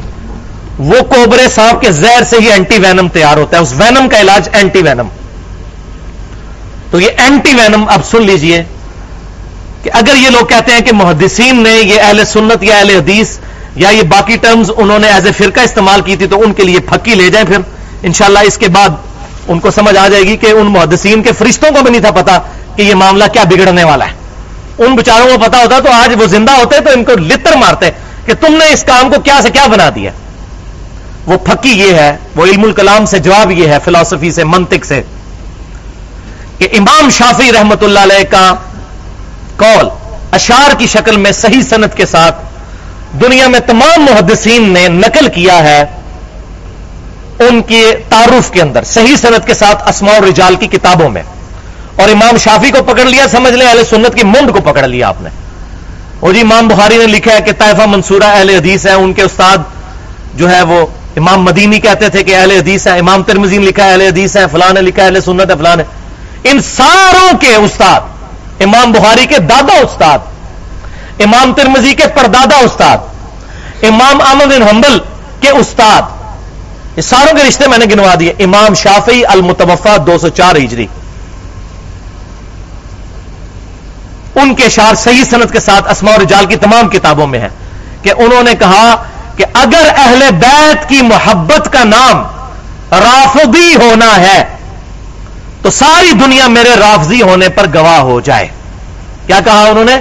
اگر اہل بیت کی محبت کا نام رافضی یا شیعہ ہونا ہے تو میرے رافضی اور شیعہ ہونے پر گواہ ہو جاؤ, میں شیعہ ہوں. پھر اگر اہل بیت سے محبت کا نام تم یہ رکھتے ہو تو کیا مطلب ہے کہ انہوں نے یہ کہا کہ میرا فرقہ شیعہ.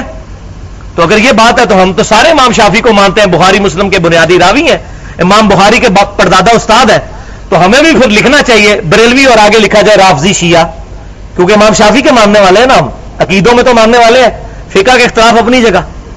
تو کہیں گے نہیں نہیں نہیں نہیں, امام شافعی نے ایک فکر کی بات کی تھی کہ اگر اہل بیت کی محبت کا نام رافضی ہونا ہے تو میں رافضی ہوں. انہوں نے یہ نہیں کہا تھا کہ میرا فرقہ رافضی ہے.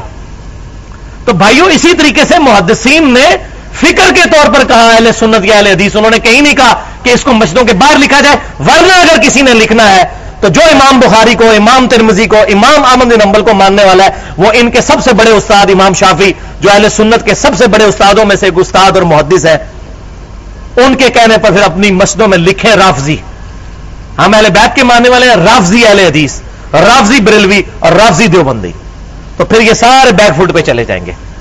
تو اس پہ میں کہتا ہوں امام شافعی اگر آج زندہ ہوتے تو میں اس میں بات کرتا کہ فکر کے طور پر اگر اہل بیت کی محبت کا نام رافضی ہونا ہے تو میں رافضی ہوں, اگر صحابہ کی محبت کا نام دیوبندی ہونا ہے تو میں دیوبندی ہوں, اگر نبی صلی اللہ علیہ وسلم سے سچی عقیدت کا نام بریلویت ہے, اگر غلو کے درجے میں نہ ہو تو میں بریلوی ہوں, اگر سیدنا ابوبکر, عمر, عثمان اور سیدہ عائشہ, طلحہ و زبیر رضی اللہ عنہم اجمعین کی شان بیان کرنا ناسبی ہونا ہے تو میں ناسبی ہوں, اور اگر کتاب و سنت کو سلف کے منہج پر ماننا اور اس کے مقابلے پر کسی بڑے سے بڑے امام کی بات کو, امام کی رسپیکٹ اپنی جگہ, لیکن اس کی بات کو کتاب و سنت کے مقابلے پر قبول نہ کرنا اور کتاب و سنت اور اجماع کو برتری دینا, اس کا نام اہل حدیث ہونا ہے. میں اہل حدیث ہوں. لیکن یہ ساری چیزیں فکر کے طور پر, جسٹ فکر, اس کی طرف بلایا نہیں جائے گا, مسجدوں میں نہیں لکھا جائے گا, بس ایک بتایا جائے گا فکر کے طور پر, جسٹ ایک. جیسے آپ غیر مسلم ملک میں جاتے ہیں تو وہاں پہ اپنے آپ کو پنجابی یا رائی یا جٹ یا مرزا مغل کہتے ہیں پاکستانی. اب پاکستان میں آگے پھر آپ پنجابی اور سندھی اور بلوچی چکروں میں پڑ جاتے ہیں. تو جب براڈر سینس میں بات ہوگی تو مسلم الحمدللہ ہم یہی ہیں, اسی پہ ہمیں فخر محسوس کرنا چاہیے. باقی انشاءاللہ اگلی دفعہ گفتگو ہوگی. اللہ تعالیٰ سے دعا ہے جو حق بات میں نے کہی ہمارے دلوں میں راسخ فرمائے. اگر جس بات میں میرے منہ سے کوئی غلط بات نکل گئی تو ہمارے دلوں سے محو کر دے. ہمیں کتاب و سنت کی تعلیمات کو سلف کے منہج پر اجماع کو حجت مانتے ہوئے خود عمل کر کے دوسروں تک پہنچانے کی توفیق عطا فرمائے. سبحانک اللہم و بحمدک اشہد ان لا الہ الا انت استغفرک و اتوب الیک وما علینا الا البلاغ المبین. اللہم صلی علی محمد وعلی آل محمد كما صليت على ابراہیم وعلى آل ابراہیم انك حمید مجید. اللہم بارک علی محمد وعلى آل محمد كما باركت على ابراہیم وعلى آل ابراہیم انك حمید مجید. الحمدللہ پچھلے ہفتے ہم نے بدعت کے کریٹیکل ٹاپک پر تقریباً 75 منٹس گفتگو کی تھی, اور ہماری گفتگو کا اینڈ پوائنٹ نمبر 2 میں بدعت کی ایک بہت بڑی مثال پر ہوا تھا, جس کو میں نے دور حاضر میں اس امت میں سب سے بڑی بدعت قرار دیا کتاب و سنت کے دلائل کی روشنی میں, اور وہ ہے فرقہ واریت کی لعنت. آج انشاءاللہ تعالی کچھ اور مثالیں اس اگلے پوائنٹ کے تحت ڈسکس کریں گے, پوائنٹ نمبر 2 کے تحت, اور اس کے بعد اگلے 2 پوائنٹس بھی انشاءاللہ ڈسکس ہوں گے اور اس میں بھی کچھ مثالیں آئیں گی. پھر یہ 2 ہفتے کی جو ہماری گفتگو ہے یہ مسئلہ نمبر 75A کے نام سے اہل سنت پاک.com پر ہمارے یوٹیوب کے چینل 720085 کے تھرو اپلوڈ ہو جائے گی, جس کا عنوان ہوگا اچھی بدعت اور بری بدعت سے متعلق فرقہ وارانہ نظریات کا تحقیقی جائزہ. اور پھر انشاءاللہ تعالی اگلے ہفتے اسی گفتگو کا آخری حصہ یعنی پوائنٹ نمبر 5, جس میں میں انشاءاللہ تعالی 5 اشکالات اور شبہات جو بدعت سے متعلق عوام کے اندر پائے جاتے ہیں ان کو ڈسکس کروں گا, اور اسی کے کانٹیکسٹ میں انشاءاللہ بدعتی کے پیچھے نماز کا مسئلہ کیا ہے اس کو بھی ایڈریس کیا جائے گا. اور وہ ہماری گفتگو پھر الگ سے ہم اپلوڈ کر دیں گے مسئلہ نمبر 75B کے نام سے بدعت سے متعلق 5 اشکالات اور شبہات کا ازالہ اور بدعتی کے پیچھے نماز کا مسئلہ.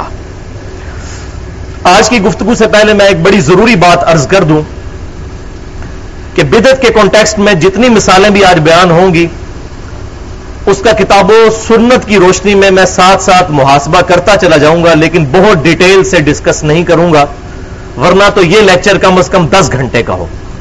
تو ان تمام ٹاپکس پہ میں آلریڈی تقریباً 1-2 گھنٹے کے لیکچرز تقریباً تمام عنوانات پر الگ سے ریکارڈ کروا چکا ہوں, تو میں صرف ان کا انشاءاللہ ریفرنس کوٹ کر دوں گا. اب آ جائیے پوائنٹ نمبر 2 کے کانٹیکسٹ میں دوسری مثال کی طرف, جو امت میں حلال کو حرام ٹھہرا کر ایک اور خوفناک ترین بدعت امت میں جاری کی گئی,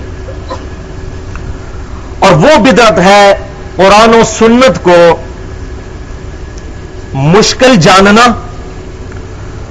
اور اسے ڈائریکٹ پڑھ کر استفادہ کرنے کو گمراہی کا سبب سمجھنا, اور اس کے برعکس اپنے بزرگوں کی تعلیمات کو آسان سمجھنا اور ان کو ہدایت کا ذریعہ سمجھنا.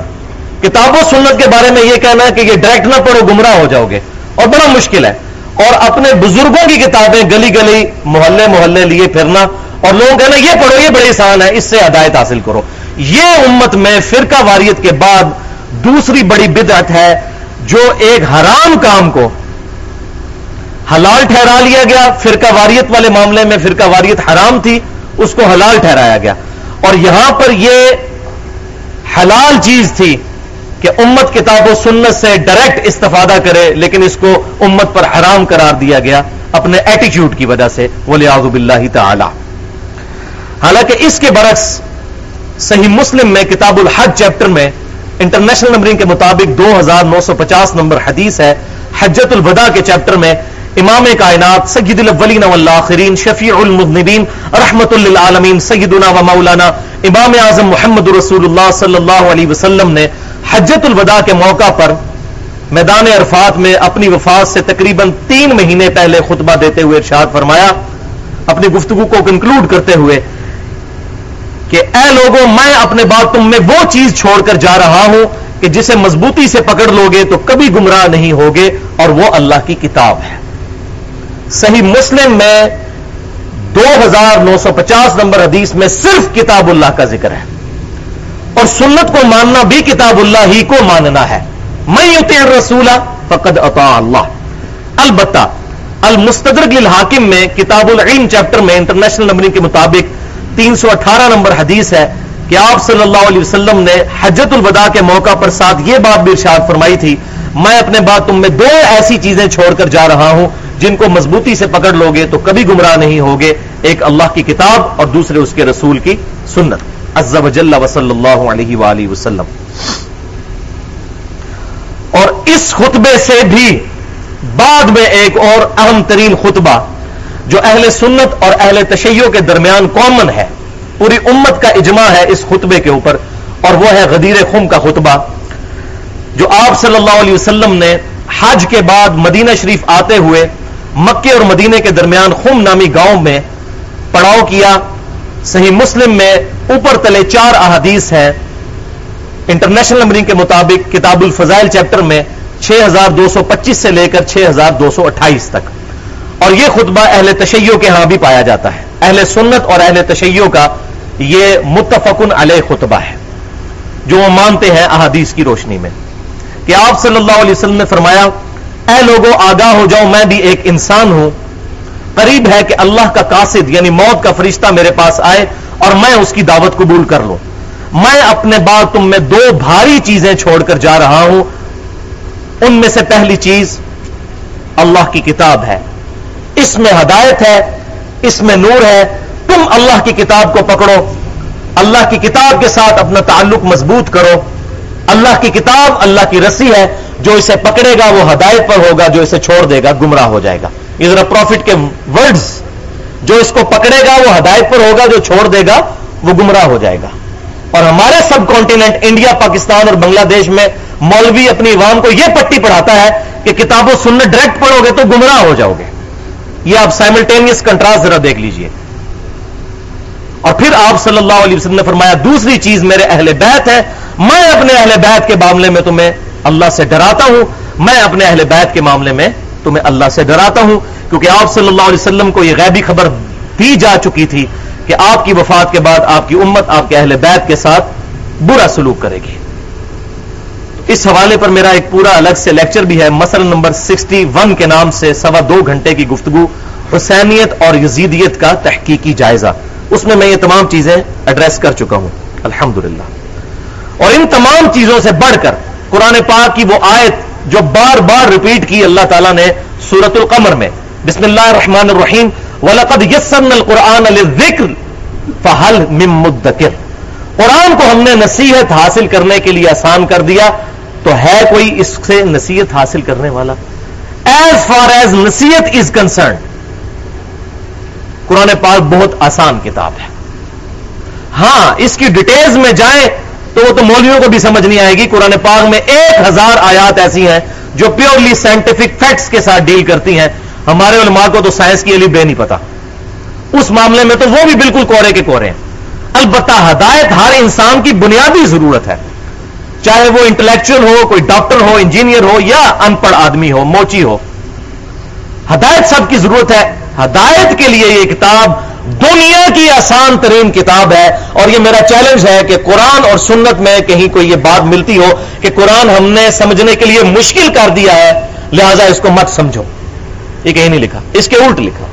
اور الحمدللہ اب تو اس کتاب کے دنیا کی تقریباً تمام مشہور زبانوں میں ترجمے ہو چکے ہیں، اور آج کل کتاب سے استفادہ کرنا کوئی مشکل بات نہیں رہی۔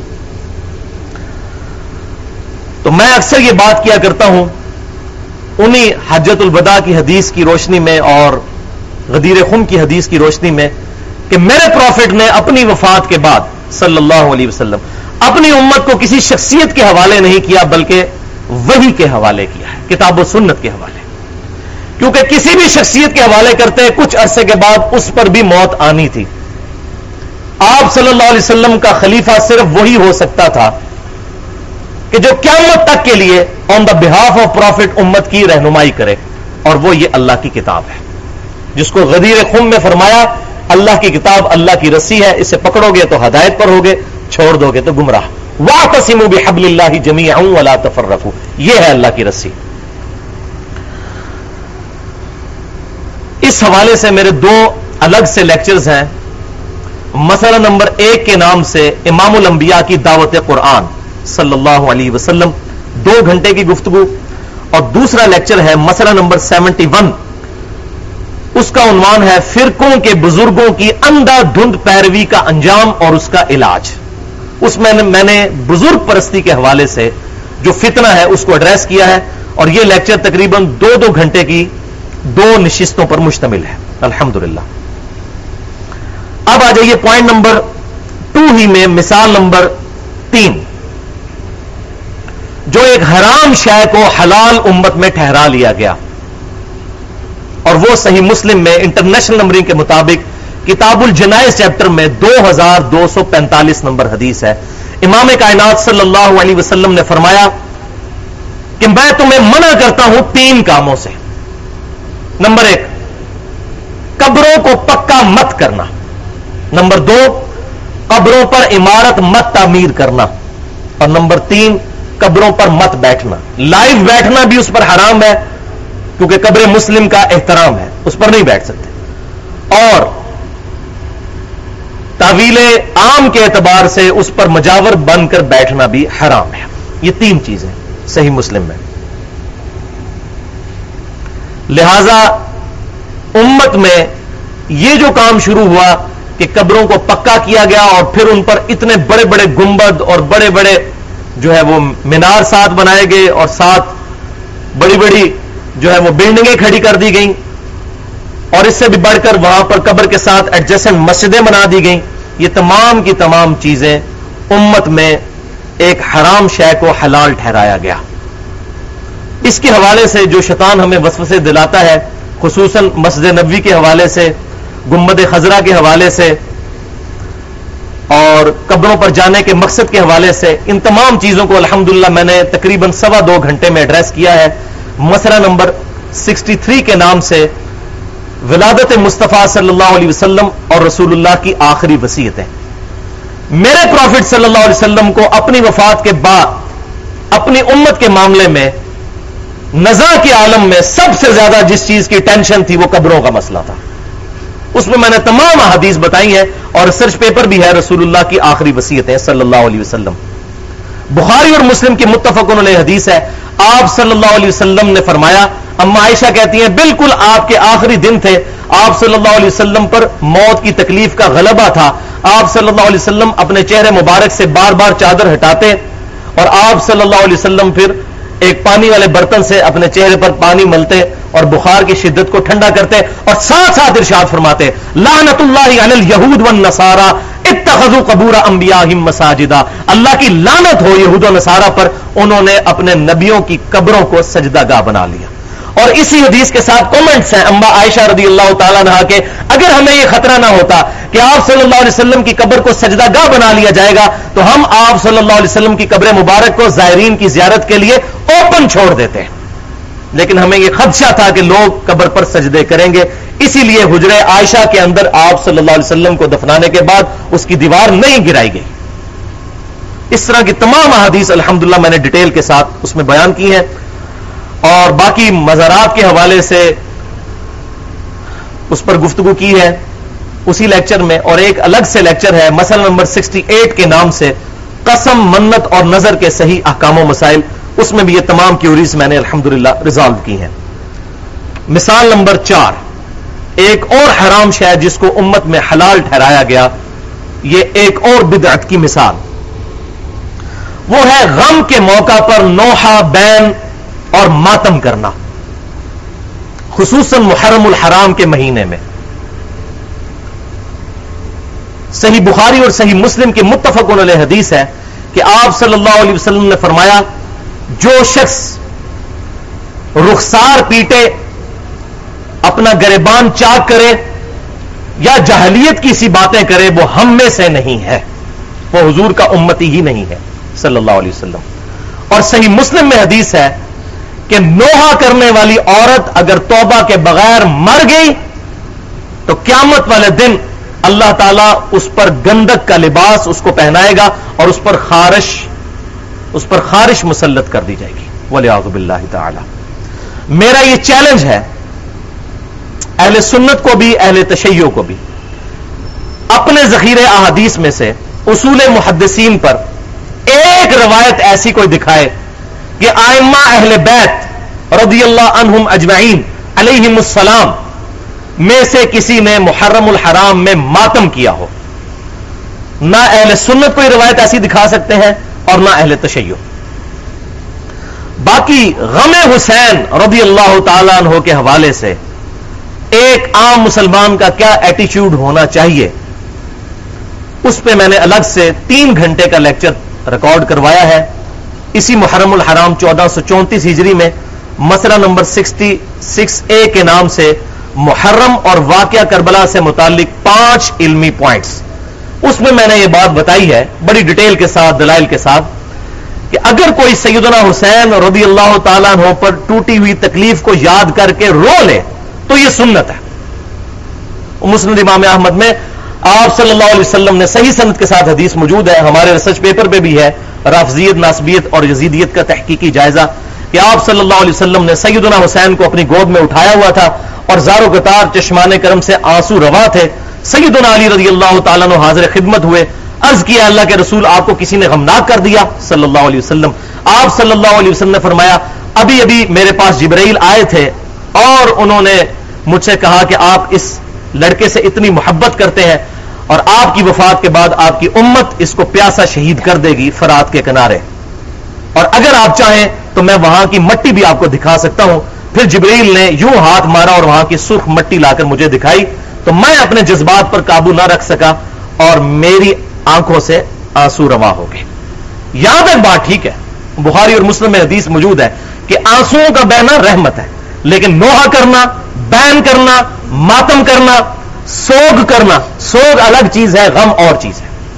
غم تو انسان کو بعض اوقات کئی چیزوں کا پوری زندگی رہتا ہے. سوگ یہ ہے کہ اس کو پریکٹیکلی اڈاپٹ کیا جائے، اس طرح کے کپڑے پہن لیے جائیں کہ جس سے یہ تمام چیزیں چھلکیں. وہ انشاءاللہ میں اینڈ میں ایک آدھ بات اس حوالے سے بتا بھی دوں گا. اب آ جائیے پوائنٹ نمبر 3 کی طرف. ان بدعات کی نشاندہی جو قرآن و سنت کی تعلیمات کو بدل کر اس کی جگہ نیا طریقہ جاری کر کے امت میں بدعتیں جاری کی گئیں.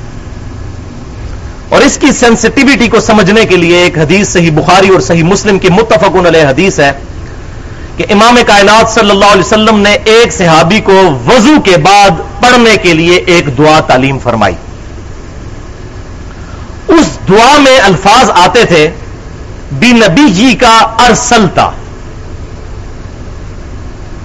کہ اے اللہ جو تو نے اپنے محبوب صلی اللہ علیہ وسلم نبی کے ذریعے ہم پر نازل فرمائی کتاب.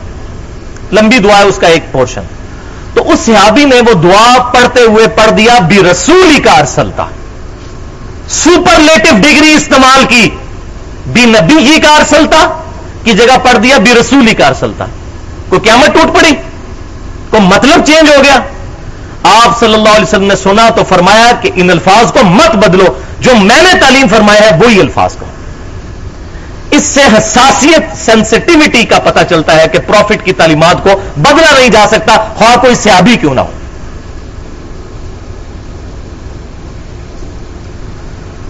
لیکن کچھ چیزیں ایسی بھی ملتی ہیں کہ کچھ صحابہ نے کوئی عمل کیا اور پروفٹ نے اس کو انڈورس کر دیا، تو وہ اگرچہ صحابی کا عمل ہوگا لیکن وہ آپ صلی اللہ علیہ وسلم کی حدیث سے تقریری بن جائے گی، سنت تقریری، کہ آپ کے سامنے عمل ہوا اور آپ نے اس کو پسند فرما لیا یا اس پر خاموشی اختیار کی، تو وہ سنت میں داخل ہوگا. مثال کے طور پر صحیح بخاری اور مسلم کی متفق علیہ حدیث ہے، آپ صلی اللہ علیہ وسلم نماز پڑھا رہے تھے، نماز کے بعد آپ صلی اللہ علیہ وسلم صحابہ کی طرف متوجہ ہوئے اور فرمایا کہ کس نے تم میں سے یہ الفاظ پڑھے تھے؟ تو ایک صحابی نے ڈرتے ڈرتے عرض کی کہ یا رسول اللہ میں نے. الفاظ کیا تھے؟ کہ انہوں نے ربنا لک الحمد کے بعد پڑھ دیا تھا حمدن کثیرا طیبا مبارکا فیہ.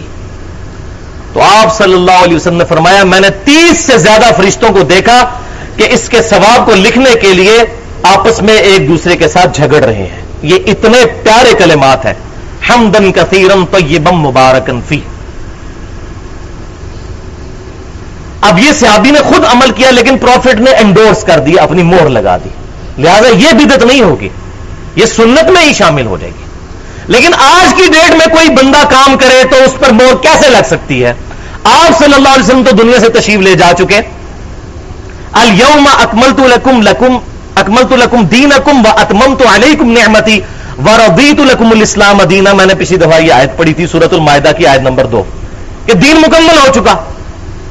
آج کوئی شخص بھی اپنی مرضی سے دین میں کوئی ایسی بات نہیں جاری کر سکتا کیونکہ آپ صلی اللہ علیہ وسلم کی مہر اس پر نہیں لگ سکتی.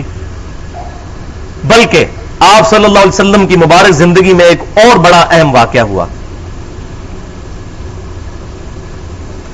سنن نبی داؤد میں، سنن ابن ماجہ میں صحیح سند کے ساتھ، اور سنن الکبری البہیقی کے اندر موجود ہے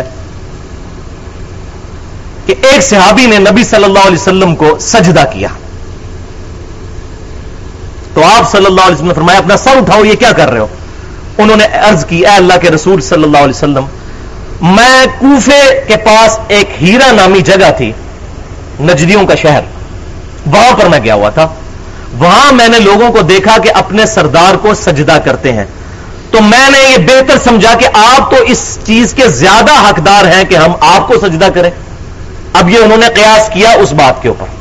صحابی کا بھی قیاس ہوگا اگر کتاب و سنت کے خلاف تو نہیں مانا جائے گا. قیاس کیا نا کہ وہ اپنے سردار کو کرتے تھے، ہم آپ کو کریں گے.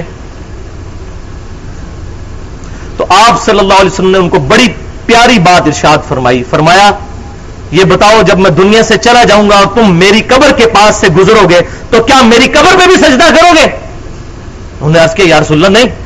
تو فرمایا پھر مجھے کیوں سجدہ کرتے؟ ذرا سمجھانے کا انداز دیکھیں. اور پھر ساتھ ہی فرمایا اگر میں کسی اور کے لیے سجدے کو جائز سمجھتا تو بیویوں سے کہتا کہ اپنے خامدوں کو سجدہ کریں اس حق کے سبب جو اللہ تعالیٰ نے خامدوں کو ان کی بیویوں پر دیا ہے. یہ اگلا حصہ تو بڑا معاشرے میں عام ہے، پوری حدیث نہیں بیان کی جاتی، کہیں اس امت کے اندر سے یہ خرافات اور بدعات ختم ہی نہ ہو جائیں، اس لیے شاید نہیں بیان کی جاتی، الا ماشاء اللہ جو لوگ کرتے ہیں. اب یہاں پر صحابی نے عمل کیا لیکن آپ صلی اللہ علیہ وسلم نے اس کو انڈورس نہیں کیا. لہذا آج کوئی بھی شخص اپنی مرضی سے کوئی کام کرے اور پھر ہمیں پنجابی میں شعر سنائے عشق دے چلے نمبر لے گئے عقل والے ان کی عمرہ گالیاں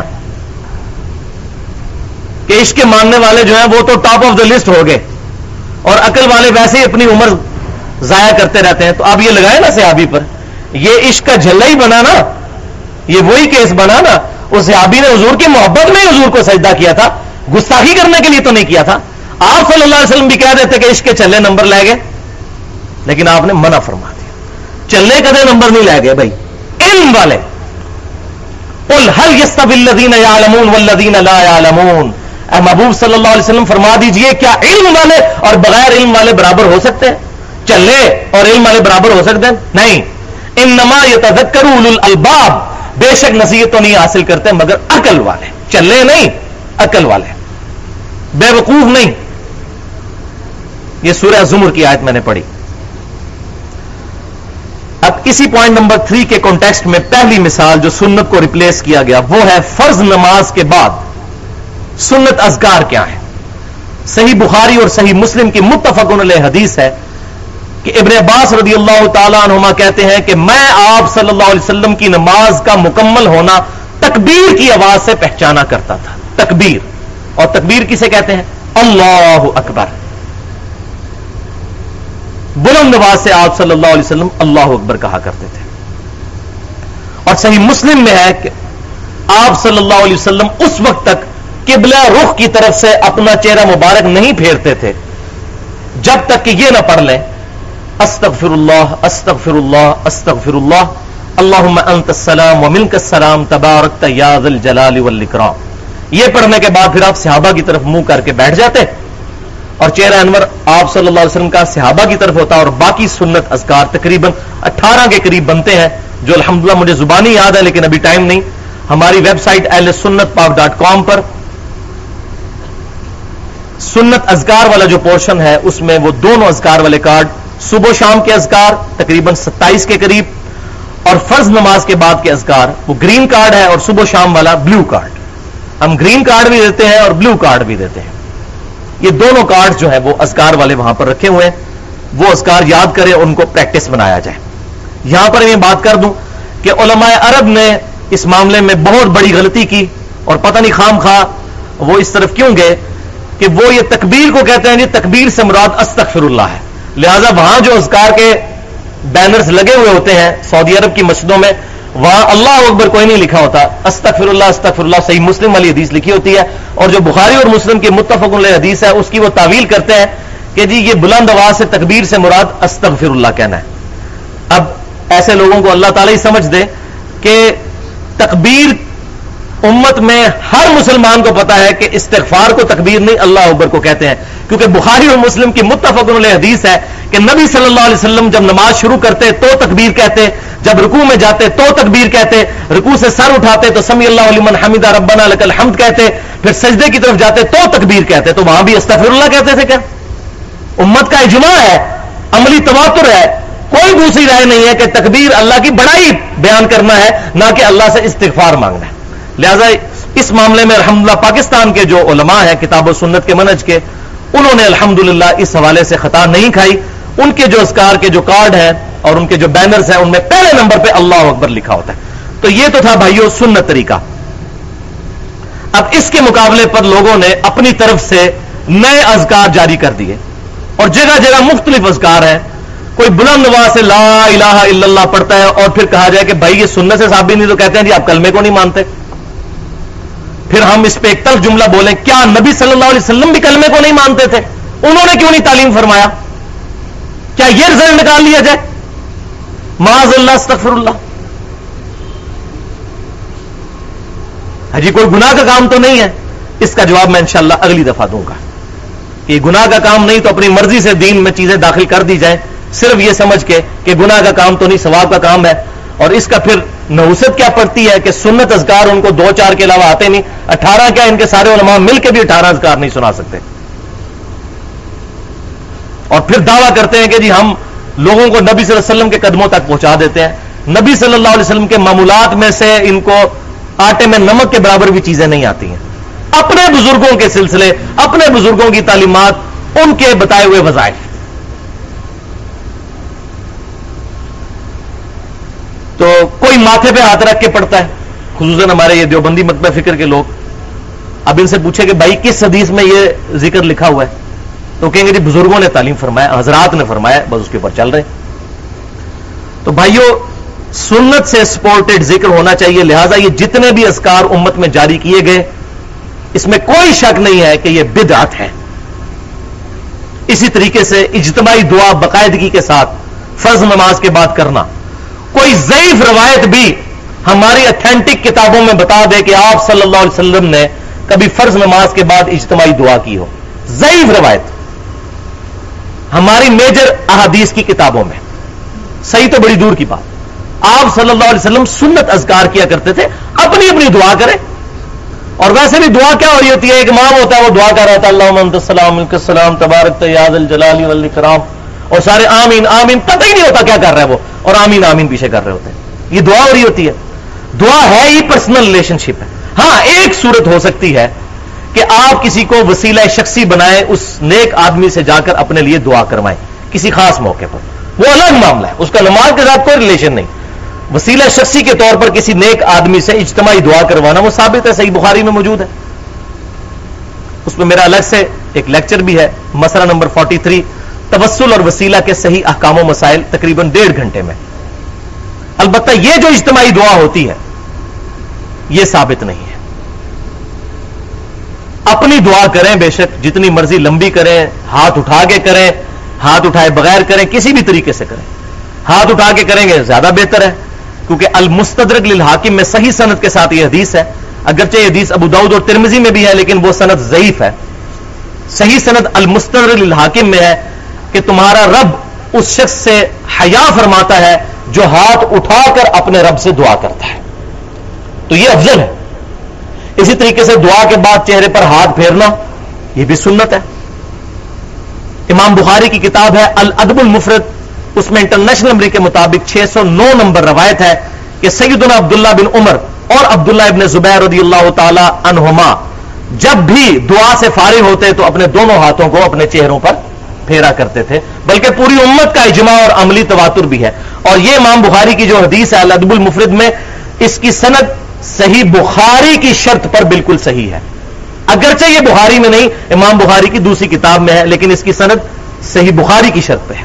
لہذا علماء عرب نے یہ جو چوہا چھوڑا کہ جی یہ چہرے پر ہاتھ پھیرنا بدعت ہے، یہ ان کی سخت غلطی ہے، بلکہ ان کا یہ بات کرنا بدعت ہے. تو ہم فنیٹک نہیں ہے، جو چیز سنت ہے اس کو ڈنگے کی چوٹ پر سنت کہیں گے، اور کسی کو تقوی کا ہیضہ ہو گیا اور وہ خام خام چیزوں کو بدعت کہتا ہے اس کا بھی رد کریں گے، کیونکہ ہم نے کوئی پیسے لے کے تو کھائے نہیں ہوئے کسی کے، حق بات کریں گے. تو پوری امت کا عملی تواتر اور اجماع ہے کہ دعا کے بعد چہرے پر ہاتھ پھیرے جائیں، اور الحمدللہ 2 صحابہ اولو العزم صحابہ میں سے ان کا عمل بھی الحمدللہ امام بخاری نے نقل فرمایا. بلکہ یہ کتاب الادب المفرد ضرور خریدیں، یہ پرٹیکولر ہے ہی آداب کے بارے میں امام بخاری کی الگ سے کتاب. اس میں کچھ ضعیف روایتیں بھی ہیں لیکن اکثر روایتیں اس کی صحیح ہیں. مثال نمبر 2 سنت کو ریپلیس کرنے کی. ہاں جی، اب آ رہی ہیں ذرا کڑوی باتیں. بھائیو، قرآن پاک میں سورہ آل عمران کے اندر 173 نمبر آیت میں ہے کہ جب آپ صلی اللہ علیہ وسلم کو کافروں کی سازشوں کی خبر پہنچی، غزوہ احد کے کانٹیکسٹ میں احد کی جنگ ہونے والی تھی، تو آپ صلی اللہ علیہ وسلم نے اللہ کے حضور ایک دعا مانگی، اور وہ دعا اللہ تعالیٰ نے قرآن میں نقل کی. سورہ آل عمران آیت نمبر 173، حسبنا اللہ و نعم الوکیل، ہم نے اللہ ہی پر بھروسہ کیا اور وہی بہترین کارساز ہے. یہ ہمارے پروفٹ کی دعا ہے مشکل اور پریشانی اور ٹینشن کے وقت. حسبنا اللہ و نعم الوکیل. اور الحمدللہ اسی آیت کے کانٹیکسٹ میں صحیح بخاری میں کتاب التفسیر چیپٹر میں ایک حدیث ہے کہ جب سیدنا ابراہیم علیہ السلام کو آگ میں ڈالنے لگے تھے، اس وقت ابراہیم علیہ السلام نے بھی اللہ کو پکارا تھا، حسبنا اللہ و نعم الوکیل، ہم نے اللہ ہی پر بھروسہ کیا اور وہی بہترین کارساز ہے. لہذا یہ 2 اولو العزم پیغمبروں کی دعا ہے، ہمارے محبوب صلی اللہ علیہ وسلم کی اور ان کے جد امجد سیدنا ابراہیم علیہ السلام کی، کہ مشکل اور پریشانی میں حسبنا اللہ و نعم الوکیل پڑھنا. الحمدللہ. ایک یہ وظیفہ، ایک اور وظیفہ جامعہ ترمذی میں موجود ہے، اس کی صحیح سند المستدرک للحاکم میں ہے کہ آپ صلی اللہ علیہ وسلم ہر مشکل ہر پریشانی میں کہا کرتے تھے، یا حی یا قیوم برحمتک استغیث. الف کے ساتھ بھی پڑھ سکتے ہیں، استغیث ہو جائے گا واحد کا سیگا، اور نستغیث جمع کا سیگا نون کے ساتھ، دونوں درست ہے. اے خود سے زندہ ہر چیز کو تھامنے والے، میں تیری رحمت کے ساتھ تیری مدد کا سوال کرتا ہوں. مشکل اور پریشانی کے وقت ہمارے محبوب صلی اللہ علیہ وسلم کا یہ وظیفہ اور امت کو تعلیم فرمایا. اور یہ سیدہ فاطمہ کو خصوصاً یہ دعا آپ صلی اللہ علیہ وسلم نے تعلیم فرمائی اور فرمایا، فاطمہ میری بیٹی مجھ سے لے لو یہ دعا، یا حی یا قیوم برحمتک استغیث اصلح لی شأنی کلہ ولا تکلنی الی نفسی طرفۃ عین. اے اللہ میرے تمام کاموں کو سنوار دے اور مجھے پلک جھپکنے کے برابر بھی میرے نفس کے سپرد مت کرنا. یہ بھی الفاظ موجود ہے، وہ بھی پڑھ سکتے ہیں. اس کے ساتھ آگے یہ بھی الفاظ ہیں، ہمارے صبح شام کے اذکار والے نیلے کارڈ کے اندر، بلو کارڈ میں یہ موجود ہے. ایک تیسرا وظیفہ جامعہ ترمذی میں حدیث ہے صحیح سند کے ساتھ، آپ صلی اللہ علیہ وسلم نے فرمایا، جو شخص بھی یونس علیہ السلام کی دعا کے ساتھ اللہ کی طرف متوجہ ہوا، اللہ تعالیٰ اس کو کبھی محروم نہیں لوٹائے گا. اور وہ دعا ہے، لا الہ الا انت سبحانک انی کنت من الظالمین، جو سورہ الانبیاء کے اندر موجود ہے. اور سورہ الصافات پارہ نمبر 23 میں یہاں تک الفاظ ہیں، اگر یونس علیہ السلام مچھلی کے پیٹ میں یہ الفاظ نہ پڑھتے تو پھر اسی دن مچھلی کے پیٹ سے نکلتے جس دن مردے اپنی قبروں سے نکالے جائیں گے. اتنا عطاب تھا اللہ کا.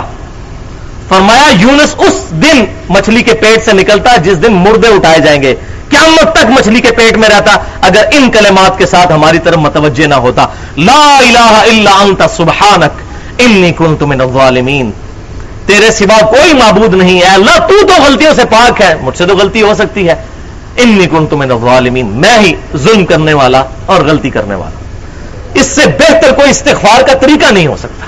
اپنی عاجزی اپنے رب کے حضور پیش کرنے کا طریقہ نہیں ہو سکتا. وہ کہتے ہیں جی بڑا گرم وظیفہ ہے جی, خوشبو ہونی چاہیے, یہ وہ. اور پوچھو بھائی کہ یہ وظیفہ جس بندے نے پڑھا ہے وہ تو گندی ترین جگہ پہ پڑھا ہے, مچھلی کے پیٹ میں.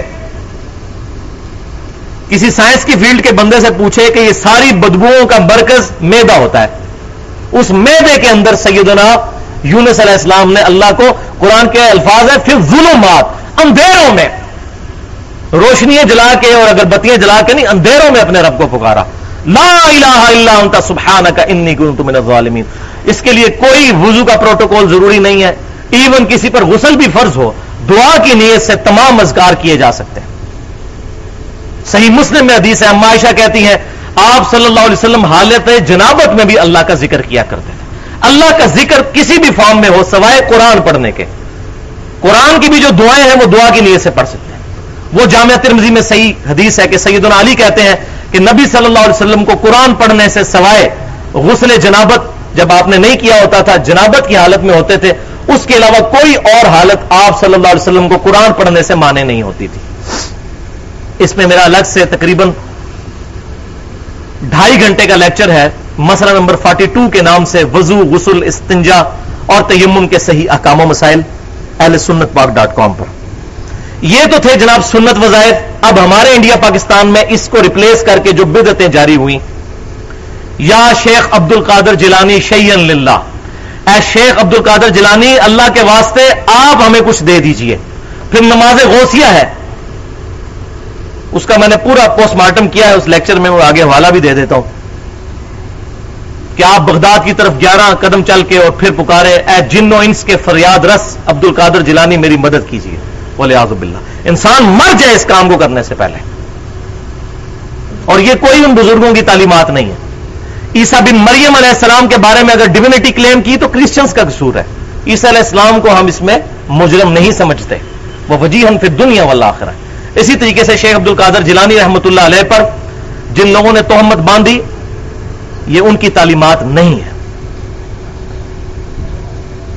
اسی طریقے سے ایک اور وظیفہ جو میں نے خود 2007 میں جب میں حج کے لیے حاضری ہوئی, طواف کعبہ کے دوران میں نے ایک بندے کو یہ وظیفہ پڑھتے ہوئے سنا, یا معین الدین چشتی پار لگا دے کشتی. طواف کعبہ میں جس کے اندر آپ اللہ کا ذکر کریں, وہ دعائیں شوائیں تو یہ ساری جعلی ہیں جو مولویوں نے بنائی ہوئی ہیں, یہ کوئی دعائیں نہیں ہیں, وہ بس اوپن بغیر پروٹوکول کے جو آپ کا ذکر کرنے کو دل کرتا ہے وہ طواف کے دوران کریں. تو یہ پڑھا تھا یا معین الدین چشتی پار لگا دے کشتی, اور تسبیح کھینچ رہا تھا. والعیاذ باللہ. ہمارے پاکستان میں اسلام آباد میں یہ مزار ہے, اور وہاں پر تو یہ ٹیکسی ڈرائیوروں نے ٹیکسیوں کے پیچھے شیشے کے اوپر لکھوایا ہوا ہے بری بری سرکار بری کھوٹی قسمت کر دے ہری. میں آپ کو بتا رہا ہوں 3 سنت وظائف میں نے بتایا, حسبنا اللہ و نعم الوکیل, یا حی یا قیوم برحمتک استغیث, اور لا الہ الا انت سبحانک انی کنت من الظالمین. اور یہ 3 بدعت والے وظائف جو امت نے اڈاپٹ کر لیے انڈیا, پاکستان اور بنگلہ دیش میں, یہ میں نے آپ کو عرض کر دیا. اس پر میرے 2 لیکچرز الگ سے بڑے امپورٹنٹ ہیں. مسئلہ نمبر 3 کے نام سے, دعا صرف اللہ ہی سے, مسئلہ استعانت میں نے تقریباً 1.25 گھنٹے میں ایڈریس کیا ہے. اور دوسرا لیکچر ہے اسی کی ایکسٹینشن, مسئلہ نمبر 43, توسل اور وسیلہ کے صحیح احکام و مسائل. اس میں نے بتایا کہ وسیلے اس کی 5 شکلیں ہیں جو بالکل سنت سے ثابت ہیں, اور ایک ایسی شکل ہے جو ثابت نہیں ہے. وہ تقریباً 1.5 گھنٹے کا لیکچر ہے. اب آ جائیے مثال نمبر 3 کی طرف, سنت کو ریپلیس کرنے کی. صحیح بخاری اور مسلم کی متفق علیہ حدیث ہے, آپ صلی اللہ علیہ وسلم نے فرمایا میرے گھر سے لے کر میرے منبر تک جنت کے ٹکڑوں میں سے ایک ٹکڑا ہے, جس کو کہتے ہیں ریاض الجنہ, جو مدینہ شریف میں مسجد نبوی کے اندر اس پورشن پہ الگ سے وائٹ کلر کا کارپیٹ انہوں نے ڈالا ہوا ہے, باقی سارا ریڈ ہے, اور وہاں پر تقریباً سفید کلر کا قالین انہوں نے ڈالا ہوا ہے. وہ ہے ریاض الجنہ, جنت کے ٹکڑوں میں سے ایک ٹکڑا. اور اس حدیث پر امام بخاری نے باب باندھا ہے, قبر رسول سے لے کر منبر رسول تک جنت کا ٹکڑا ہے. حدیث میں الفاظ تھے رسول اللہ کے گھر سے, چونکہ اسی گھر مبارک میں قبر مبارک ہے, لہذا آپ صلی اللہ علیہ وسلم کی قبر مبارک بھی جنت کے ایک ٹکڑے میں ہے. اور یہی امام بخاری نے ویژن دیا کہ قبر رسول سے لے کر منبر رسول تک جنت کے ٹکڑوں میں سے ایک ٹکڑا ہے ریاض الجنہ. یہ تو وہ جنت کا ٹکڑا ہے جو آپ صلی اللہ علیہ وسلم نے امت کو بتایا. اور افسوس ایک پاکستان میں بھی جنتی دروازہ ہے جس کو بہشتی دروازہ کہتے ہیں. پاک پتن میں شیخ فرید الدین گنج شکر کے ساتھ منسوب وہ دروازہ ہے اور 10 محرم والے دن وہ کھلتا ہے اور لوگوں کا عقیدہ ہے کہ جو اس دروازے کے نیچے سے گزر جائے وہ جنتی ہے. میں تو آن دا بہاف آف پروفٹ یہ بات ڈنکے کی چوٹ پہ کہتا ہوں کہ کوئی خانہ کعبے کے دروازے سے بھی گزر جائے اس کی بھی جنتی ہونے کی کوئی گارنٹی نہیں ہے. یہ بات کرنا کہ بہشتی دروازہ. جنت البقیع میں عبداللہ ابن ابی منافق بھی دفن ہے جہاں پر صحابہ دفن ہے اور جن لوگوں کی شفاعت سب سے پہلے ہونی ہے صحیح مسلم کی حدیث کے تحت جو جنت البقیع میں دفن ہے لیکن وہاں پر وہ بھی دفن ہے. ہر شخص اپنے اعمال کے مطابق اٹھایا جائے گا. کوئی شخص کعبے کے دروازے سے گزر جائے جدھر سے مرضی گزر جائے اپنے اعمال کے مطابق اٹھایا جائے گا. اسی کعبے کے اندر 360 بت بھی تو رکھے ہوئے تھے کافروں نے روزانہ گزرتے تھے اسی دروازے میں سے. تو یہ بہشتی دروازہ یہ جنتی دروازہ یہ بالکل جعلی ہے اور بدعت ہے. بلکہ اس سے بھی 2 ہاتھ آگے لال شہباز قلندر صاحب کا مزار ہے سندھ کے اندر 7 کے اندر. وہاں پر باقاعدہ حج کیا جاتا ہے اور انہوں نے وہاں پر وہ ایک کیچڑ نما تالاب ہے جس کو زمزم ڈکلیئر کیا بلکہ جمرات بھی بنایا ہوا ہے جو کنکریاں ماری جاتی ہیں جمرات پہ وہ بھی حصہ انہوں نے وہاں پر کنکریوں کے ڈھیر وہاں پر لگے ہوتے ہیں. تمام رسومات وہ یہیں پر پوری کرتے ہیں ان کے مزار کے ارد گرد. وَلِعَوْذُ بِاللَّهِ تَعَالَى. اور ظاہر یہ سارے کے ساری ریزیمبلنس وہیں سے لی جاتی ہے. خانہ کعبہ کے اوپر غلاف چڑھتا تھا زمانہ جاہلیت میں بھی اور بخاری اور مسلم میں آتا ہے کہ نبی صلی اللہ علیہ وسلم نے بھی اس عمل کو اسی طریقے سے جاری رکھا. کالے کلر کا غلاف چڑھایا جاتا تھا. اب اسی کی ریزیمبلنس پھر کی گئی کہ قبروں میں بھی غلاف چڑھاؤ کیونکہ اللہ تعالیٰ کے مقابلے پر ان قبروں کو کھڑا کرنا تھا نا. تو یہ وہاں سے ہی چیزیں اسی طریقے سے وہاں زمزم تھا تو یہاں پر بھی پھر انہوں نے یہ زمزم اور یہ تمام چیزیں بنانی شروع کر دیں. وہاں پر حجر اسود جو بخاری اور مسلم کی متفق علیہ حدیث ہے کہ سیدنا عمر جب اس کو چومتے تھے تو فرمایا کرتے تھے تو ایک پتھر ہی ہے کسی کو نہ نفع دے سکتا ہے نہ نقصان. میں تجھے صرف اس لیے چومتا ہوں کہ میں نے اپنے محبوب صلی اللہ علیہ وسلم کو چومتے ہوئے دیکھا. یا آپ نے امت کو عقیدہ کلیئر کیا کہ نفع نقصان نہیں دے سکتا. اور یہ جو آگے کہتے ہیں حضرت علی نے کہا کہ نفع نقصان بھی دیتا ہے یہ جھوٹی بات ہے کوئی نہیں اس حدیث میں لکھا ہوا. ہاں یہ حدیث الگ سے ہے کہ قیامت والے دن یہ پتھر لوگوں کے ایمان کی گواہی دے گا. یہ بات ٹھیک ہے. نفع نقصان نہیں دے سکتا. وہ پتھر نہ بھی گواہی دے تو کوئی فرق نہیں. اللہ تعالیٰ قرآن پاک میں فرماتا ہے کہ فرشتے لکھ رہے ہیں لیکن ہم بھی غافل نہیں ہیں. اللہ تعالیٰ فرشتوں کے لکھنے کا یہ تمام گواہیوں کا کوئی پابندی نہیں ہے. اللہ تعالیٰ خود جاننے والا ہے ہر شخص کے نیک اعمال کو. تو یہاں پر انہوں نے قبروں پر پتھر رکھ لیے اور پھر ملتے ہیں پورے جسم کے اوپر اور کوئی بات کرتا ہے اس کو کہتے ہیں بزرگوں کو نہیں مانتے. ہم الحمدللہ اس بزرگ کو مانتے ہیں جو ہمارا بزرگ اللہ تعالیٰ نے بنایا ہے. ما ضل صاحبکم وما غوا. تمہارے محبوب نہ کبھی بہکے ہیں اور نہ کبھی بہرا چلے ہیں. آپ صلی اللہ علیہ وسلم کے بعد کسی بھی شخصیت کے بارے میں کیٹاگوریکلی یہ عقیدہ رکھا ہی نہیں جا سکتا کہ اس سے غلطی نہیں ہو سکتی.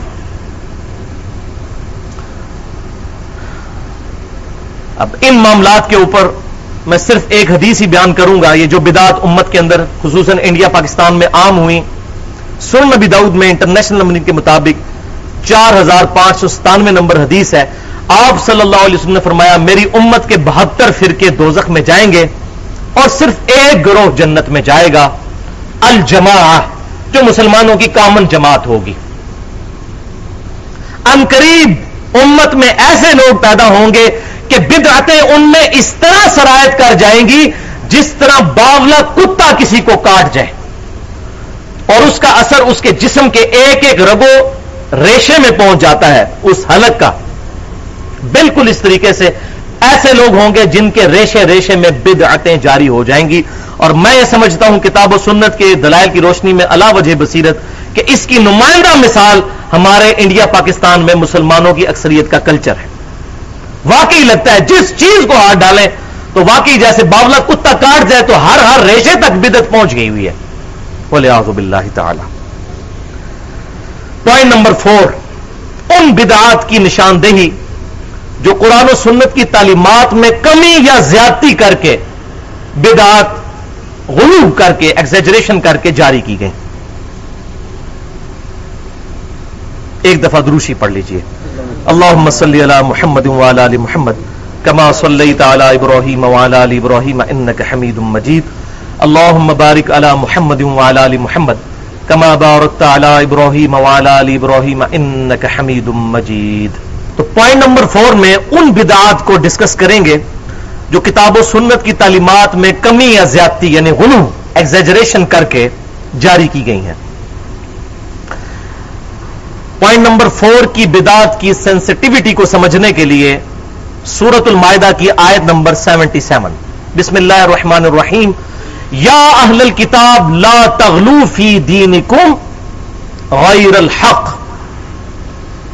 اے اہل کتاب اپنے دین میں غلو ایگزیجریشن مت کرو حق سے ہٹتے ہوئے. غلو عربی میں کہتے ہیں کسی چیز میں کمی یا زیادتی، افراط و تفرید کرنا. انگلش میں اس کو ہم ایگزیجریشن کہتے ہیں. اسی کی سینسٹیوٹی حساسیت اس حدیث سے واضح ہوتی ہے جو صحیح بخاری اور مسلم کی متفق علیہ حدیث ہے. بڑی مشہور حدیث کتاب النکاح چیپٹر میں امام بخاری لے کر آئے، صحیح مسلم میں بھی موجود ہے کہ 3 صحابہ آپ صلی اللہ علیہ وسلم کی غیر موجودگی میں امہات المومنین کے پاس آئے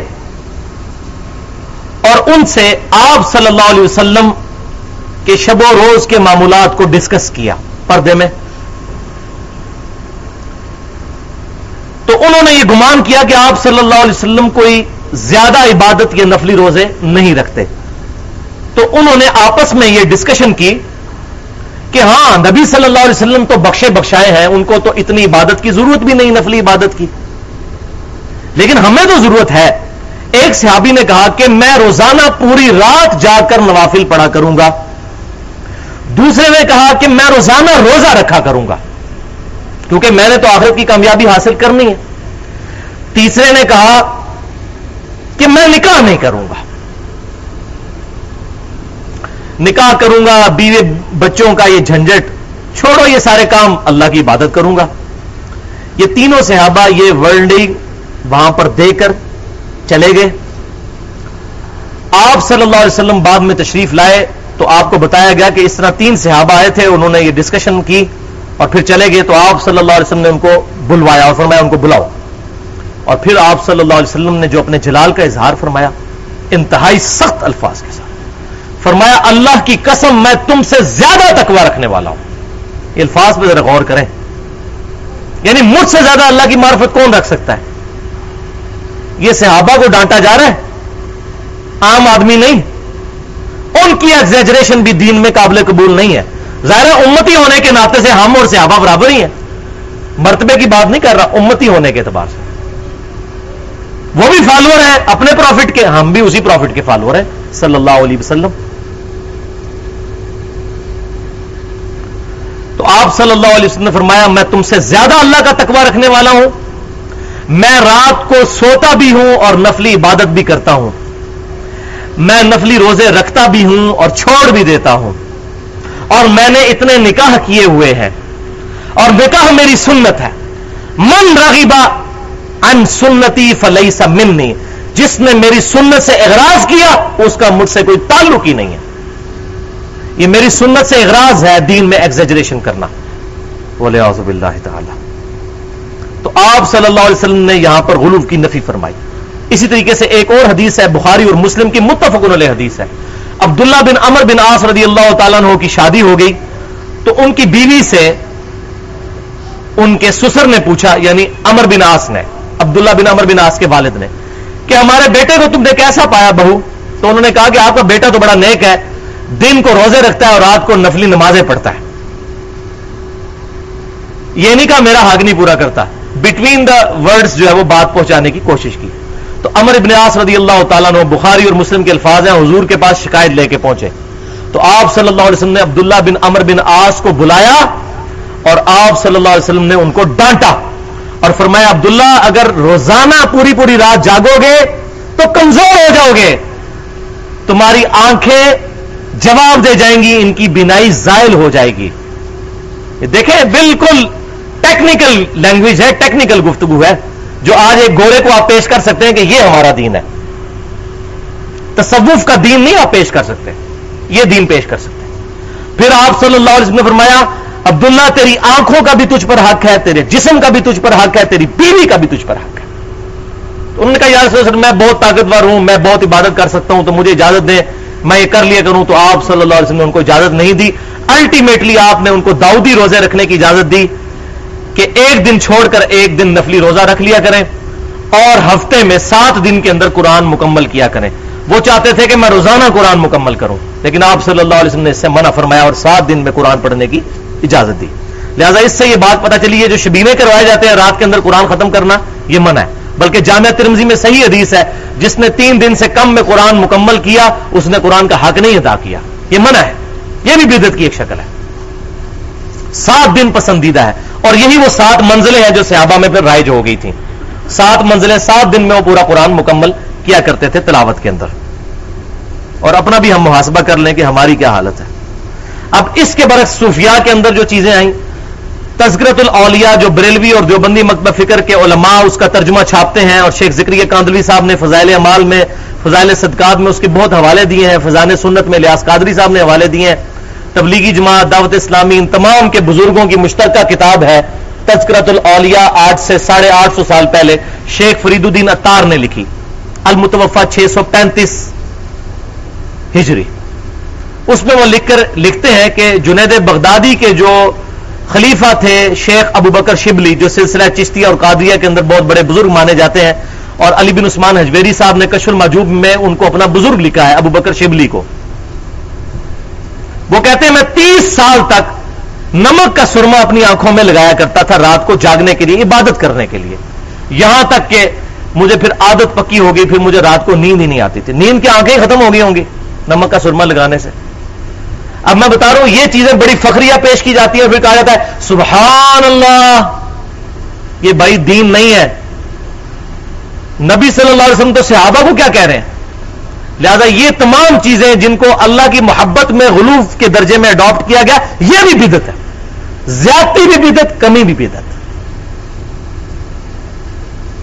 اب کچھ مثالیں لیتے ہیں. مثال نمبر 1، صحیح بخاری میں انٹرنیشنل نمبرنگ کے مطابق 3445 نمبر حدیث ہے کہ آپ صلی اللہ علیہ وسلم نے فرمایا دیکھنا میری شان کو اس طرح بلند مت کر دینا جس طرح نصارہ نے اپنے پروفٹ یعنی عیسیٰ ابن مریم کو ڈیوینٹی میں کلیم کر دیا.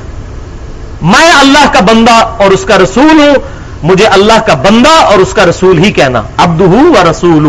نماز میں تو سب یہی کہتے ہیں الحمدللہ.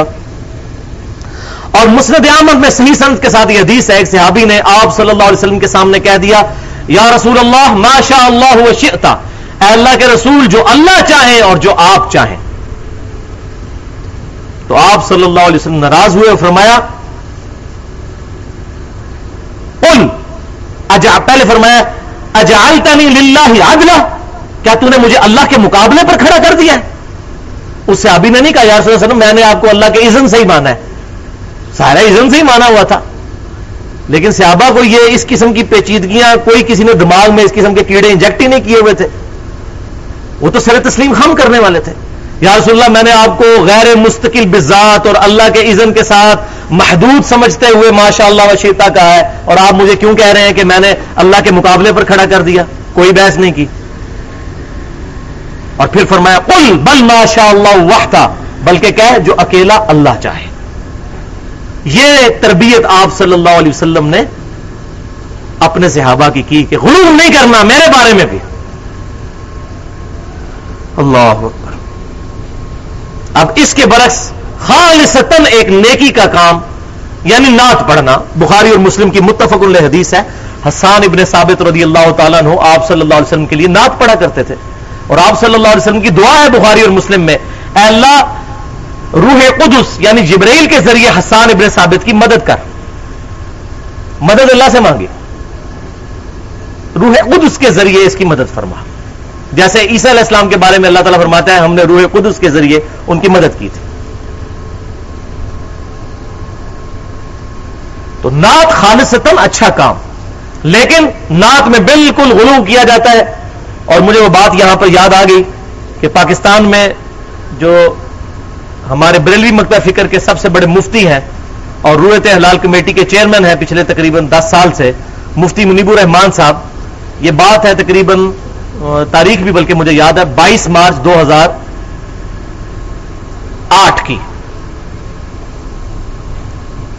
کہ میں ان کے پاس بیٹھا ہوا تھا کراچی میں، تو مجھے کہنے لگے کہ میں اب نعتیں بہت کم سنتا ہوں، کیونکہ ان نعتوں کے اندر شان الوہیت اور شان رسالت کا تقابل کروایا جاتا ہے، یعنی رسول اللہ کی شان کی بجائے اس کو اللہ کے ساتھ کمپیئر کیا جاتا ہے۔ تو میں نے کہا جی کیسے؟ تو کہہ رہے انہوں نے یہ شعر پڑھا، خدا کا پکڑا چھڑائے محمد، محمد کا پکڑا چھڑا کوئی نہیں سکتا، بولے اعوذ باللہ تعالی۔ وہ کہتے ہیں یہ بتائیں اللہ کے ساتھ کیوں کمپیئر کر رہے ہیں؟ اللہ اور اس کا محبوب صلی اللہ علیہ وسلم تو ایک آرگینک ہول ہے،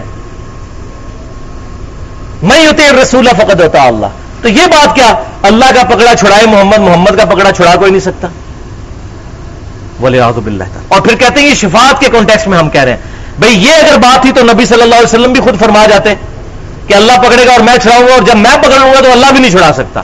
دکھائیں کسی ضعیف کیا کسی جھوٹی حدیث میں ہی دکھا دیں، تو اپنی طرف سے الفاظ، بہت بڑی بدعت اس قسم کی، بلکہ اس سے تو عقیدہ بھی انسان کا جو ہے وہ شرک کے اندر لائی کر سکتا ہے، بولے اعوذ باللہ تعالی۔ تو عقیدہ شفاعت کے اوپر مسئلہ نمبر 4 کے نام سے میری گفتگو ہے کہ یہ شفاعت بالاذن ہے، بالوجاہت نہیں ہے، ڈھوس کے ساتھ نہیں ہے، بلکہ اللہ کی اجازت کے ساتھ ہے۔ غلو کی دوسری مثال بخاری اور مسلم کی متفق علیہ حدیث ہے۔ انس ابن مالک کہتے ہیں رضی اللہ تعالیٰ عنہ کہ اللہ کے محبوب صلی اللہ علیہ وسلم کی اکثر دعا یہ ہوا کرتی تھی، اللہم ربنا آتنا فی الدنیا حسنہ وفی الآخرۃ حسنۃ وقنا عذاب النار، جو سورۃ البقرہ میں بھی ہے۔ ایک بندوں کی نشانی ہے کہ یہ دعا کرتے ہیں، اے رب ہمیں دنیا میں بھی بھلائیاں عطا فرما اور آخرت میں بھی، اور آخرت کی سب سے بڑی بھلائی ہمیں عطا فرما کہ ہمیں دوزخ کے عذاب، آگ کے عذاب سے بچا لے۔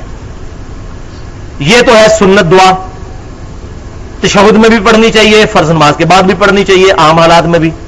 لیکن مولویوں نے اس کے اندر غلو کیا، ان کی تسلی نہیں ہوئی، انہوں نے سمجھا یہ دعا ناقص ہے، اللہ تعالیٰ کو بات سمجھانے کے لیے، معاذ اللہ استغفر اللہ، یہ ان کی زبان حال سے میں بات کر رہا ہوں۔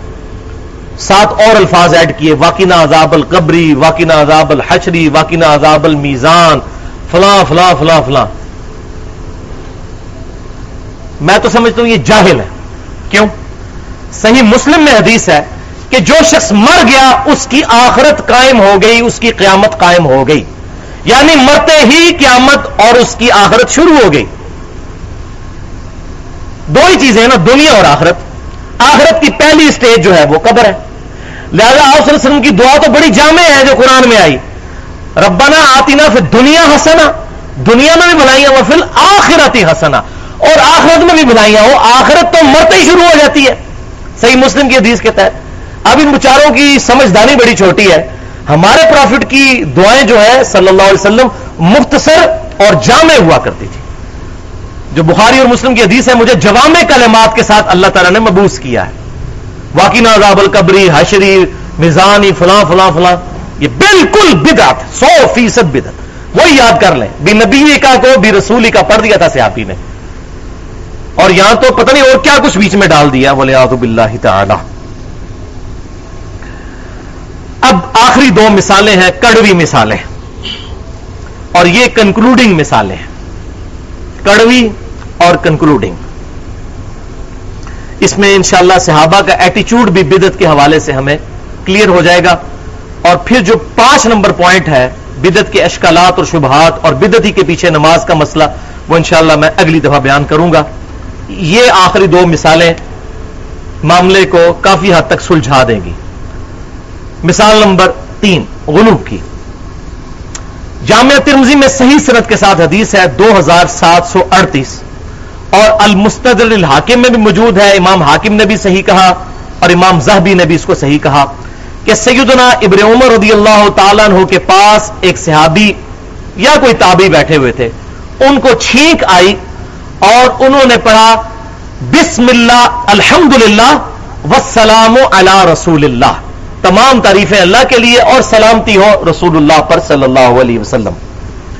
تو عبداللہ بن عمر نے فرمایا میں بھی کہتا ہوں الحمدللہ والسلام علی رسول اللہ، میں بھی اللہ کا ذکر کرنے والا اور اس کے محبوب پر درود پڑھنے والا ہوں، لیکن یہاں پر ہمارے نبی صلی اللہ علیہ وسلم نے ہمیں یہ تعلیم نہیں فرمایا، بلکہ تعلیم فرمایا ہے الحمدللہ علی کل حال۔ تم یہ مت پڑھو، یہ پڑھو الحمدللہ علی کل حال۔ اس بندے نے آگے سے نہیں کہا کہ تسی درود ہی منکر ہو. پاکستانی ہوتا تو کہہ دیتا اے درود منکر نے. وہ صحابہ تھے نا, ان کو یہ بیماری نہیں تھی. یہ ساری بدعات کی بیماریاں, یہ باولے کتا ہے جو ابو داؤد کی میں نے حدیث پڑھی کہ باولا کتا جس طرح کاٹ جائے تو بدعات اس طرح سرایت کر جائیں گی. یہ معاملہ ہمارے ساتھ ہو چکا ہوا ہے. عشق دے چلے نمبر لے گئے. انہوں نے کہا جی جناب عشق دے چلے نمبر لے گئے تو درود منکر ہو, درود منکر ہو. انہوں نے یہ نہیں کہا. ان کو بات سمجھ آ گئی کہ آپ صلی اللہ علیہ وسلم کی تعلیمات سے آگے نہیں بڑھنا. ہاں جہاں پر آپ صلی اللہ علیہ وسلم نے درود شریف تعلیم فرمایا ہم پڑھتے ہیں, لیکن یہ نہیں ہو سکتا کہ جہاں پر تعلیم نہیں فرمایا ہوا جس دعا کے ساتھ وہ ہم خود سے ایڈ کریں. ہاں ایک ہے جنرل دعا سے پہلے اللہ کا ذکر اور درود, وہ جامعہ ترمذی میں صحیح حدیث ہے کہ جو ذکر اور درود کر کے دعا مانگتا ہے اللہ تعالیٰ اس کی دعا قبول کرتا ہے. 593 نمبر حدیث ہے انٹرنیشنل نمبرنگ کے مطابق, وہ ٹھیک ہے. لیکن کوئی ٹوائلٹ میں جاتے وقت درود شریف پڑھے اور پھر پڑھے اللہم انی اعوذ بک من الخبث والخبائث, بخاری کی حدیث والی دعا, تو یہ بات غلط ہو جائے گی. تو ٹوائلٹ میں جاتے وقت مسجد کی دعا نہیں پڑھ سکتے, مسجد میں جاتے وقت ٹوائلٹ کی دعا نہیں پڑھ سکتے. جہاں جہاں درود تعلیم فرمایا ہے ہم بالکل قائل ہیں اور کوئی انکار ہی نہیں ہے. الحمدللہ ہمیں کوئی آر نہیں ہے درود شریف پڑھنے پر جہاں جہاں تعلیم فرمایا ہے.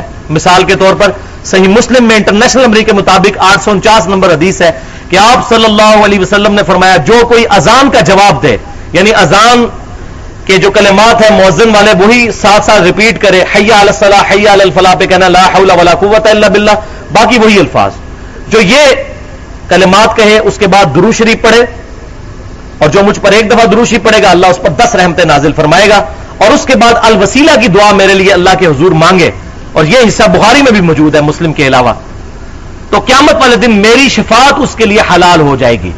اس کو میں نے نام دیا ہے شفاعت رسول صلی اللہ علیہ وسلم حاصل کرنے کا نسخہ. کیا کہ اذان کا جواب دینا ہے, درود شریف پڑھنا ہے اس کے بعد, اور الوسیلہ والی دعا مانگنی. تو اذان کے بعد درود شریف پڑھنا بالکل ٹھیک ہے, لیکن اذان سے پہلے اذان کے ساتھ درود شریف شامل کرنا, تو وہی عبداللہ بن عمر والی بات یاد کر لیجئے. میں بھی الحمدللہ والسلام علی رسول اللہ پڑھتا ہوں, لیکن یہاں پر تعلیم نہیں فرمایا.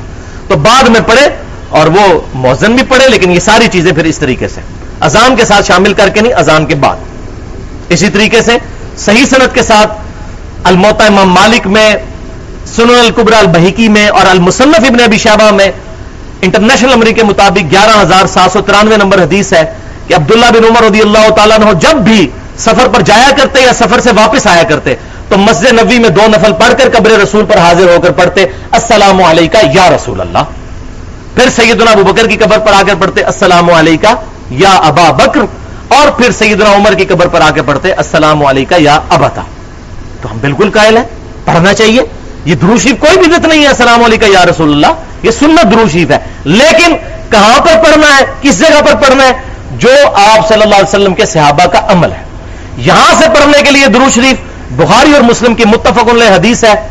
جب آیت درود سورہ الاحزاب کی آیت نمبر 56 نازل ہوئی, ان اللہ و ملائکتہ یصلون علی النبی والی آیت, تو صحابہ کہتے ہیں کہ ہم نے رسول اللہ سے پوچھا یا رسول اللہ صلی اللہ علیہ وسلم آپ نے ہمیں سلام تو سکھا دیا, ہم نماز میں پڑھتے ہیں السلام علیکم ایھا النبی ورحمۃ اللہ وبرکاتہ, درود بھی ذرا سکھائیے.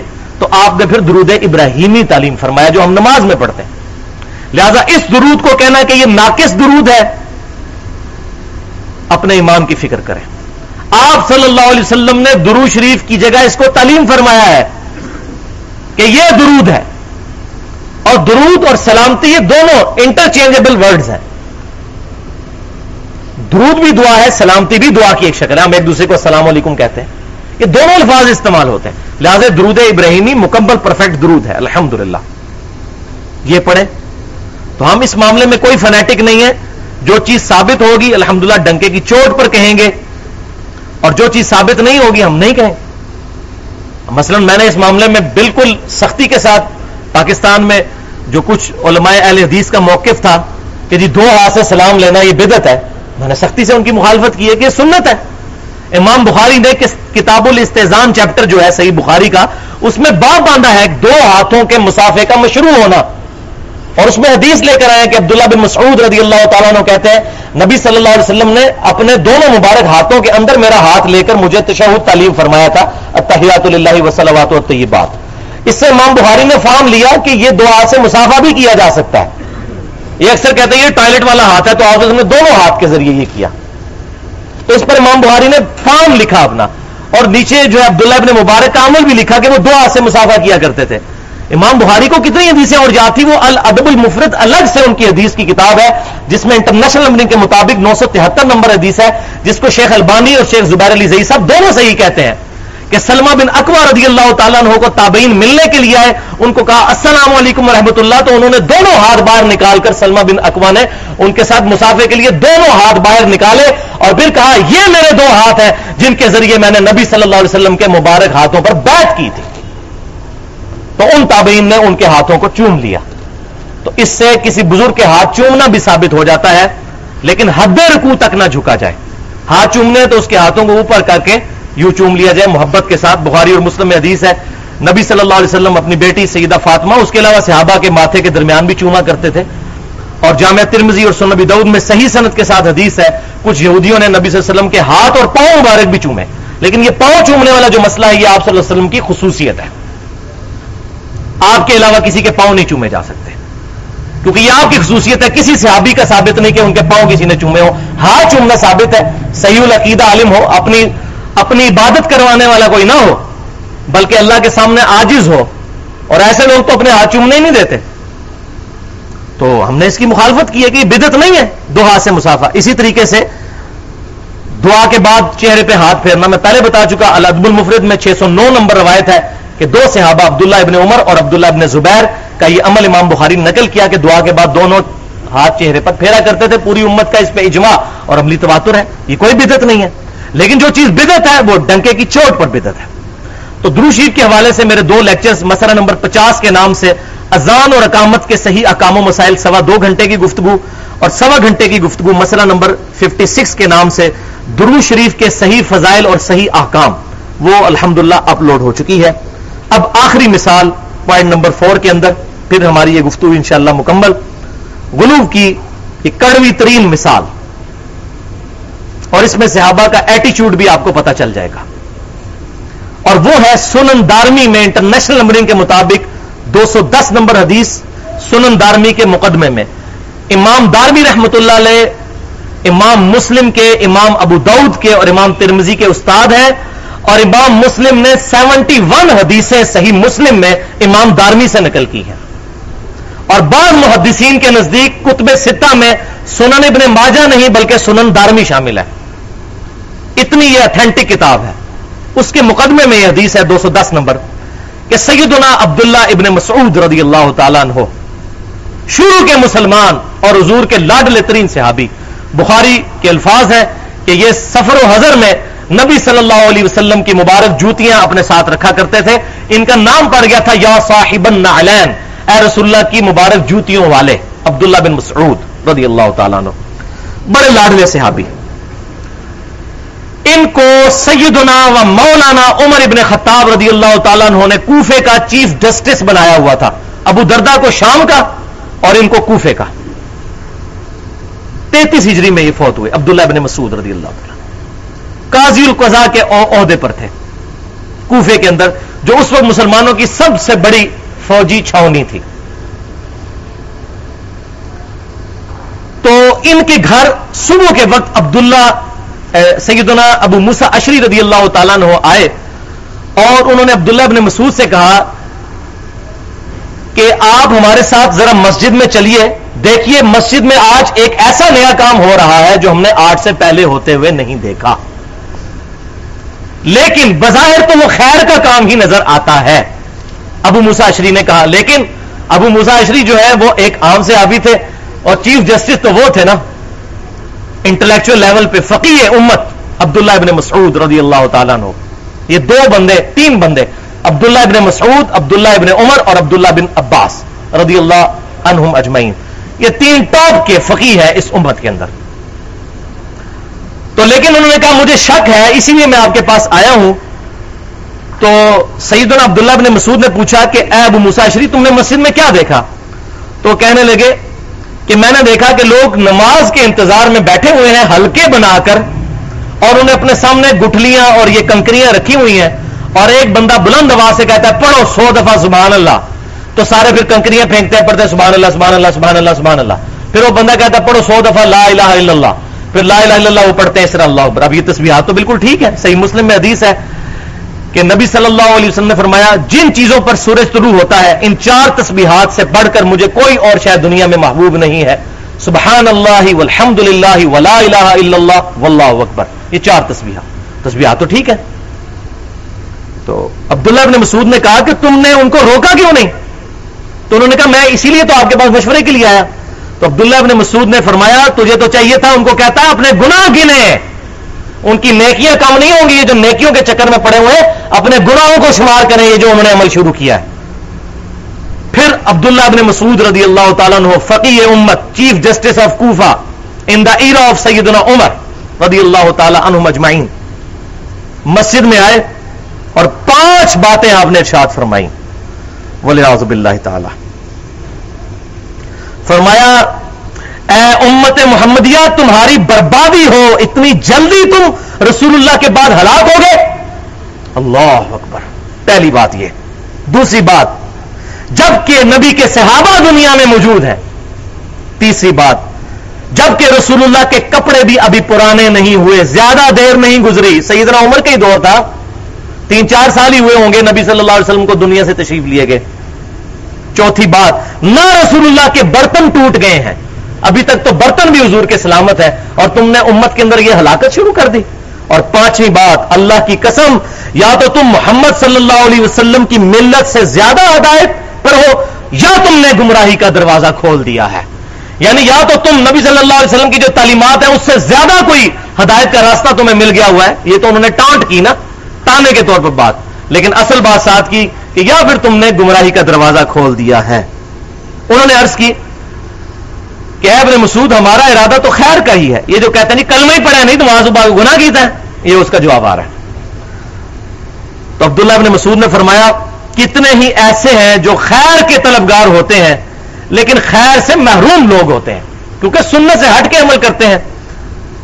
ہم نے رسول اللہ سے یہ بات سنی تھی صلی اللہ علیہ وسلم کہ میرے بعد ایسے لوگ بھی ہوں گے جو قرآن بھی کثرت سے پڑھیں گے لیکن قرآن ان کے حلق سے نیچے بھی نہیں اترے گا. اور یہ جو اس حصہ ہے حدیث کا یہ بخاری اور مسلم میں بھی موجود ہے, یہ خوارج کے بارے میں. اور میرا گمان ہے شاید تم انہی لوگوں میں شامل ہو. اللہ اکبر. اور یہ اللہ تعالیٰ نے ابن مسعود کی کرامت ظاہر کر دی. ان کو یقین نہیں تھا لیکن ان کا میرا گمان ہے. اور عمر بن مسلمہ رضی اللہ تعالیٰ عنہ صحابی کہتے ہیں کہ اللہ کی قسم عبداللہ ابن مسعود کی بات بالکل صحیح ثابت ہوئی. جب ہم مولا علی رضی اللہ تعالیٰ عنہ کے ساتھ مل کر خوارج کو قتل کر رہے تھے تو یہ لوگ نہروان کے مقام پر خوارج کی طرف سے ہم پر تیر برسا رہے تھے. یہ تسبیحاں سٹنے والے تے کنکریاں تے گٹھلیاں اجتماعی. والعیاذ باللہ تعالی.